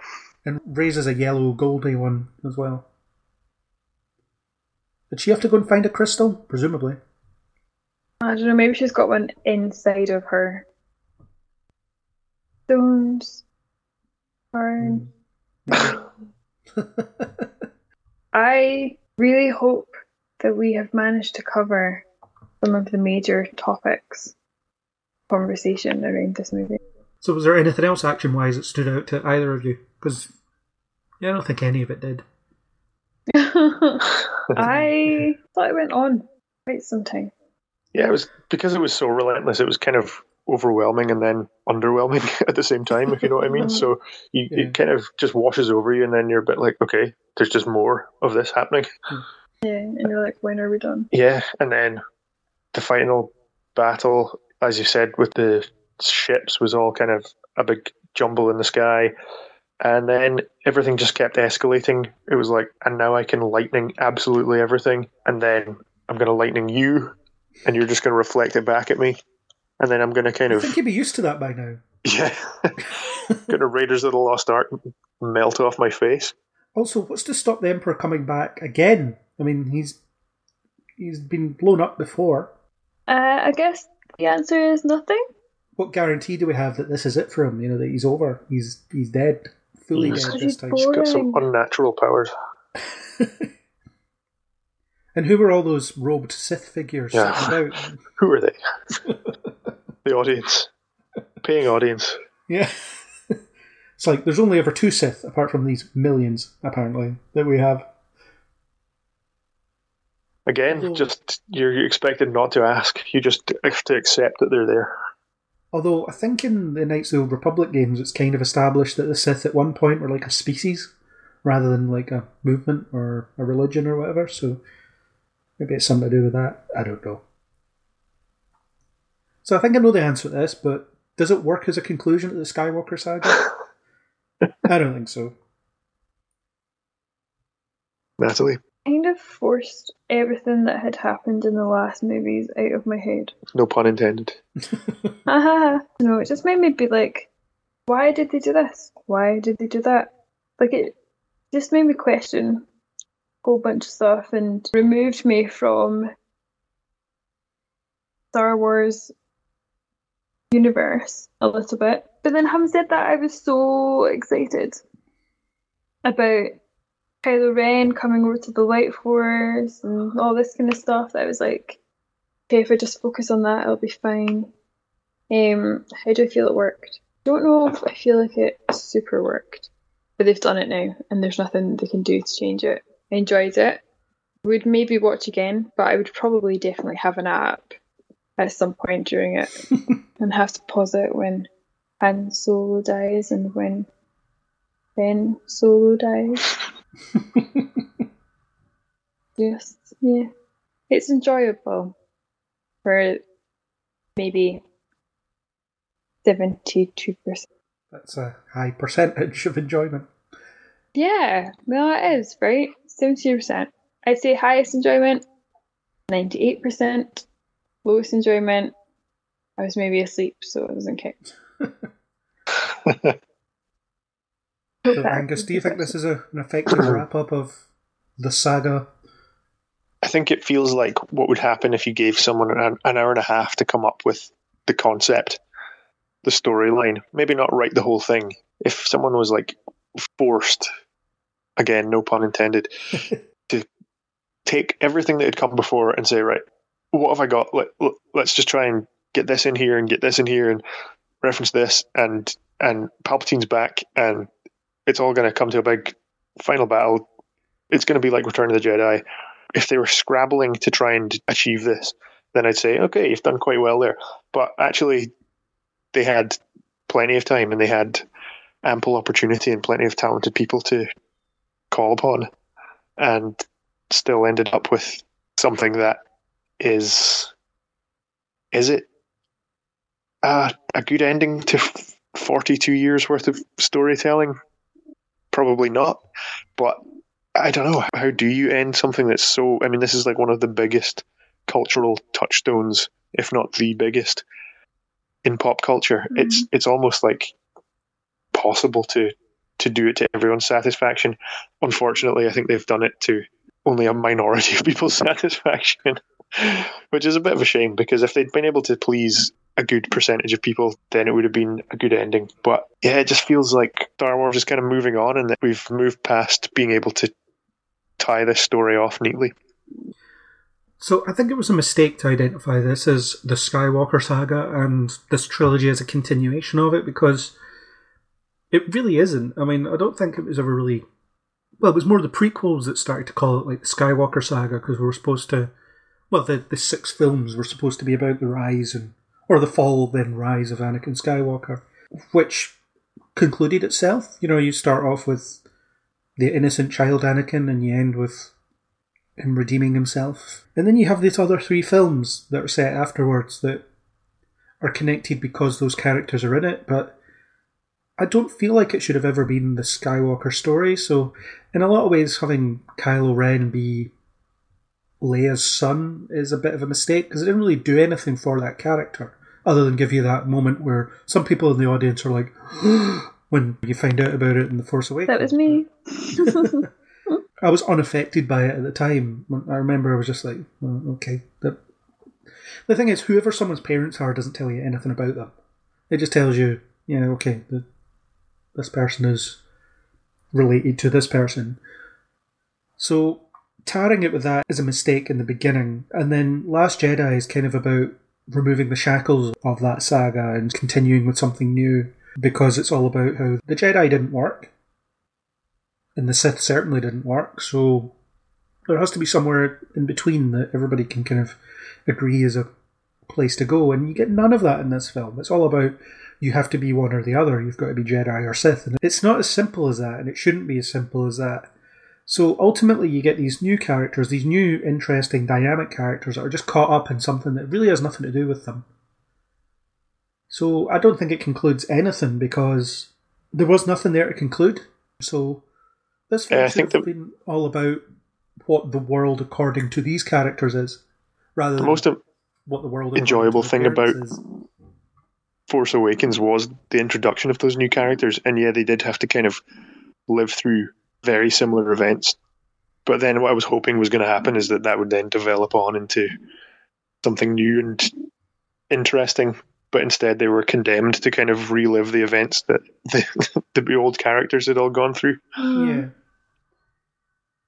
Which is a shame. I mean, I know that George Lucas likes the whole cyclical nature of plotting, you know, everything is a mirror of something else and whatever, and that is all coming back. That is kind of very Star Wars, you know, but you could do interesting things with that, or you can have it be like, well, this thing that you think is like this thing is actually nothing like this thing.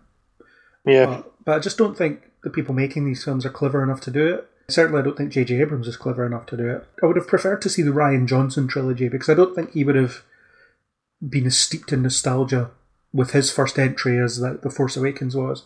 Maybe people wouldn't have enjoyed that because they want to see Luke, they want to see Han, they want to see Leia, and so on. But I think acknowledging that it isn't their world anymore was a good thing in The Last Jedi. And in this film, I mean, you've got Leia in a really confusing role where she's apparently been training Rey this whole time, and then she randomly decides to go off and, you know, like dogs do, where they run off into the woods to go die or something. That's essentially what Leia does. But then you have Maz Kanata say, oh yeah, she's away to, you know, give up the last of her life force to speak to her son. It's like, thanks for telling us. But it shouldn't necessarily have been about that. You know, I don't find anything interesting in Kylo Ren's parental relationships, and there's no time to... But it's definitely interesting, though. But it is interesting, because you have expectations of what you think that person might be when you watch the first ones. You think, oh wow, if they ever had a kid, it'd probably be like the coolest kid ever, and super powerful, super sass, whatever, blah blah blah. And then you're presented with Kylo Ren and the complete anti-hero that you want him to be. That's interesting. Who his parents. I think that it's important who his parents are. Okay, that's interesting because that seems to counter what you said earlier about the casual fan, right? So you go into, say, The Force Awakens as a new fan of Star Wars, as a new viewer of Star Wars that is only kind of acutely aware of the original trilogy in some way. So you don't really know who Han Solo is, but suddenly it's revealed. How would you not know who Han Solo is? You don't even have to have seen Star Wars to know who Han Solo is, though. I mean, you'll know who he is, but you won't know who he is. You won't also, you won't know anything about the character, will you? Haven't noted for the record that Gus implied I'm a casual fan, but I know what I'm talking about to an extent. Like, I know who these people are. But let's have it. I don't want this getting held against me. I'm telling you how I feel. No one's holding it against you. I think it's important who his parents are, and it makes them definitely interesting. You love Wilro Hood just as much as you love Gurinden. Yes. So that's not fair. Let's take this casual fan who absolutely isn't you. Okay. Going into The Force Awakens, it's the first time they've ever seen a Star Wars movie. They're kind of aware. Well, then that's not. No way. So wait, is that the first one of the three? Yeah. Yeah. So the cultural osmosis means that they know who Luke Skywalker is, sort of. They know who Han Solo is, sort of. But they don't really know who these people are. They've not seen them in anything. They don't know. But they know that Harrison Ford is so there's no denying that whatsoever. So, yeah, but you don't know what Han Solo does in anything. So then it comes up with this whole reveal that Kylo Ren is Han's son. It's meaningless. It's not meaningless because you would know that those people were integral to all the previous stories. Yeah, but it has nothing to do with what Kylo Ren's doing. What do you mean? Absolutely nothing. It has nothing to do with what he's doing. No. Who his parents are has nothing to do with what he's doing. No, but that's what makes it so exciting because he's the total antithesis of what you'd anticipate the offspring of Leia and Han Solo. You know what I mean? But isn't it important what his family is because he's so obsessed with Darth Vader? Well, that's another point. Yeah. It is important who the family are and where he's coming from and who he's become as a person. Because you think, how did he get so off the rails? How did he become so terrible? Because you would expect that question. Well, yeah, there's definitely something missing, but then they sort of try and have it that he's this moody teen or whatever, but this adolescent just being mental.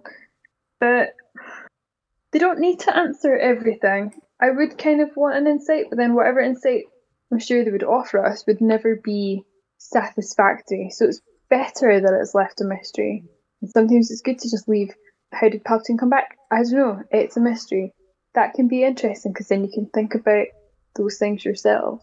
But it is interesting to know who his parents are. It definitely helps us view him in a totally different way as to if he was just a rando. If he was just this guy, bad character, we'd give no shit. Because of his parents we're like, what? Something has to happen here. And it's interesting and it makes you want to know more and watch more. And that's why I'm gutted that they decided to end him. So, see, I'd be more interested in him if he wasn't connected to anything, because it then does become about who he really is, and it's not about who he's related to, because you can fall back on that, you're so much like your father/mother.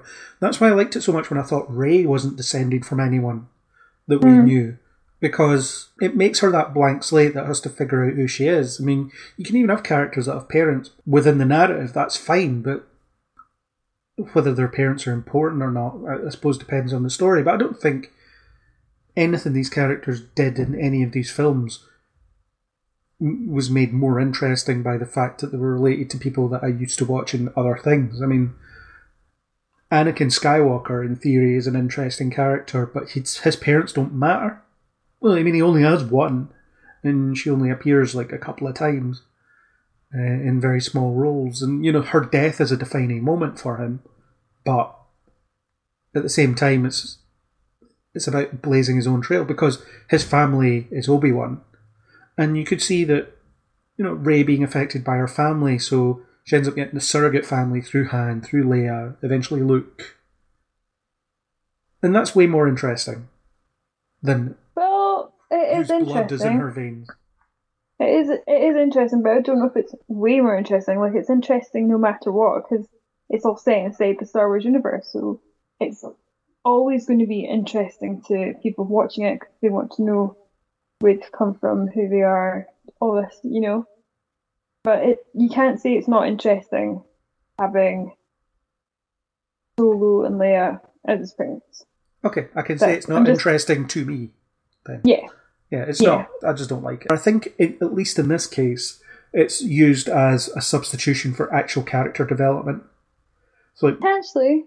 J.J. Abrams puts in a script, this guy is Han Solo's son, therefore I don't actually need to do anything with him now, because people will ascribe personality traits to him based on who his parents are.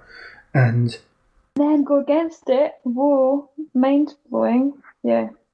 But does he though? I mean, does he really go against it? I'm sure you could do a reading of Kylo Ren that suggests that he's very like Han Solo, if you really wanted to. Okay. I mean, I don't really want to, but you could. He's as stubborn, he's as reckless, he's as headstrong. Not as murderous, though. Scruffy looking. He is about as murderous as his father is, actually. No way, you can't say that. Ask Greedo. Ask Greedo. McClunky. Come on. Ask Greedo in the original version. Yeah, it depends what version of Star Wars you watch that determines how much of a murderer Han Solo is. Is it not murder in all cases? Well, I think they just wanted to make it more self-defense. That's why the hand shot first thing goes away. But of course, the biggest mass murderer in the Star Wars universe is Luke Skywalker. He blows up the Death Star, the first Death Star. No, I suppose it'd be Poe now, wouldn't it? Because he blows up Starkiller Base. Well, there's Poe. He's an interesting character. Finn's an interesting character. Their parentage doesn't matter to them. Yet. I'm sure in the next movies something will happen. Well, I quite like Oscar Isaac. He answers a question in one interview. It's like, do you want to revisit your character again? He's like, nope. And then he laughs. So that quite like that. Yeah, so as an end for the Skywalker saga, I think it's just a marketing thing that there is a Skywalker saga. I don't think there really is one. So I don't think it's a good ending. But I don't think it's a good ending to this trilogy. I don't think it's a good ending to 9 films. I don't think it's even a good ending to this film. So I just think it fails on almost every level. A real shame. It's a real shame. But it's exactly what I expected, given the pedigree of talent involved. Yeah, I think next up for J.J. Abrams is he's going to ruin DC superheroes. So. Oh, good. Yeah. Well, great. I never liked them anyway, so you're fine. Well, now you'll have even more reason not to like them. Or I'll have even more reason not to like them. And I'll be like, why'd you continue to go see? And you'll be there to see every minute of it. JJ, I will have my vengeance. One day. Okay. When he least expects it. So, is there any final thoughts you'd like to share with the class before we wrap up here? Only that I'm sad that you didn't enjoy it, what it sounds like. So am I. It's not a good time to be a fan of Star Wars. Oh, well, I mean, but if you are, you've held on to that magic for as long as you possibly can, then you may have enjoyed this. I did enjoy it. I definitely had wavering moments when I thought, why hasn't this ended yet? I just wanted to be over. But then a big part of me wanted to hold on to sort of every moment a little bit. I'm conflicted, obviously. But I liked it. I'm not going to say I loved it. I liked it. Watch again. Maybe in a galaxy far, far away. Angus, anything final? I am confused because the actors are good. They all put in good performances. The visuals are good. It looks good. It looks like a Star Wars movie. The music is brilliant as usual. So it's got a lot of ingredients that you'd think would make a great movie. But then I suppose that what's missing is that plot. That all-important plot. That it just goes to show that even with all those great ingredients, you do need it to be a coherent narrative, that makes sense, and that if it's going to be part of a trilogy, part of a saga, part of 9 films, and it's supposed to be the finale, it should be able to tie them all up neatly without having to kind of rerun best bits from other films and rely too heavily on nostalgia and shoehorn in daft references and things. I don't know who they're supposed to please, because those were some of the things that I found most confounding about it. I think it's probably a fun film for the casual fan, like we've said a few times. I think kids probably would enjoy it, although it probably gets quite scary towards the end, so maybe kids of a certain age would enjoy it because they're less likely to think too critically about some of the things that we've been picking apart throughout the podcast. But as we've discovered, when you start thinking critically about it or diving a bit too deeply into why or when or how any of this stuff is happening, it really starts to crumble and fall apart. Which is a real shame because, as we've said, these are really important movies. Whether people like them or not, they're culturally very important. They've influenced a lot of things. And yeah, it's just a bit of a shame that it all had to end this way. But I do think it was a bit of a difficult one to stick the landing on because just the height of expectation. Yeah, it's just sad to see it kind of come to an end this way. But it doesn't mean that the films that were already out there and are owned on VHS and DVD and Blu-ray and whatever can't be enjoyed over and over again. Yeah, fair. I still hate it. It's not going to change. I don't really want to watch it again. I've seen it twice. For goodness sakes, why did you go and see it twice? Because I'd already committed to a viewing with family after the midnight screening. I've seen it twice. I don't need to see it again. I just really, really hated it. And I don't know. When I look back at Star Wars just as a cinematic entity, I only actually like 5 of the films. The original trilogy, Last Jedi, and Rogue One. And that's it. The other ones I just don't like at all. The Force Awakens, I hate it more every time I think about it. And prequels are famously bad. Solo was pretty dire as well. So no, we definitely disagree on that. So many people that took against one author or filmmaker or whoever would probably swear off ever paying to see any of his work ever again. And yet you'll getting given stuff I like. That's the problem. Well, leave it alone. I know, but you don't have to go. But I do. You don't. It's stuff that I like. Oh, there's so much to like. Or it's stuff that I once liked until you. I know, but then come see a film with me. You'll end up hating, and then we have the Into Darkness reaction all over again. But I didn't have that reaction. I will never have that reaction to a J.J. Abrams film because either he's going to meet my expectations or exceed my expectations. One of the two, So he'll either make something like this that I just can't stand and is full of all the crap that he does in every single one of his things, or he'll actually make something good for once. Those are the two options, and I'm still waiting for the second one. Although I don't mind the first of his Star Trek films. Well, there you go. High praise indeed. That's it. His first Star Trek film is fine.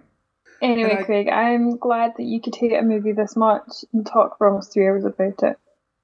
Yeah, well, I guess the last word I'll say on the matter is McClunky.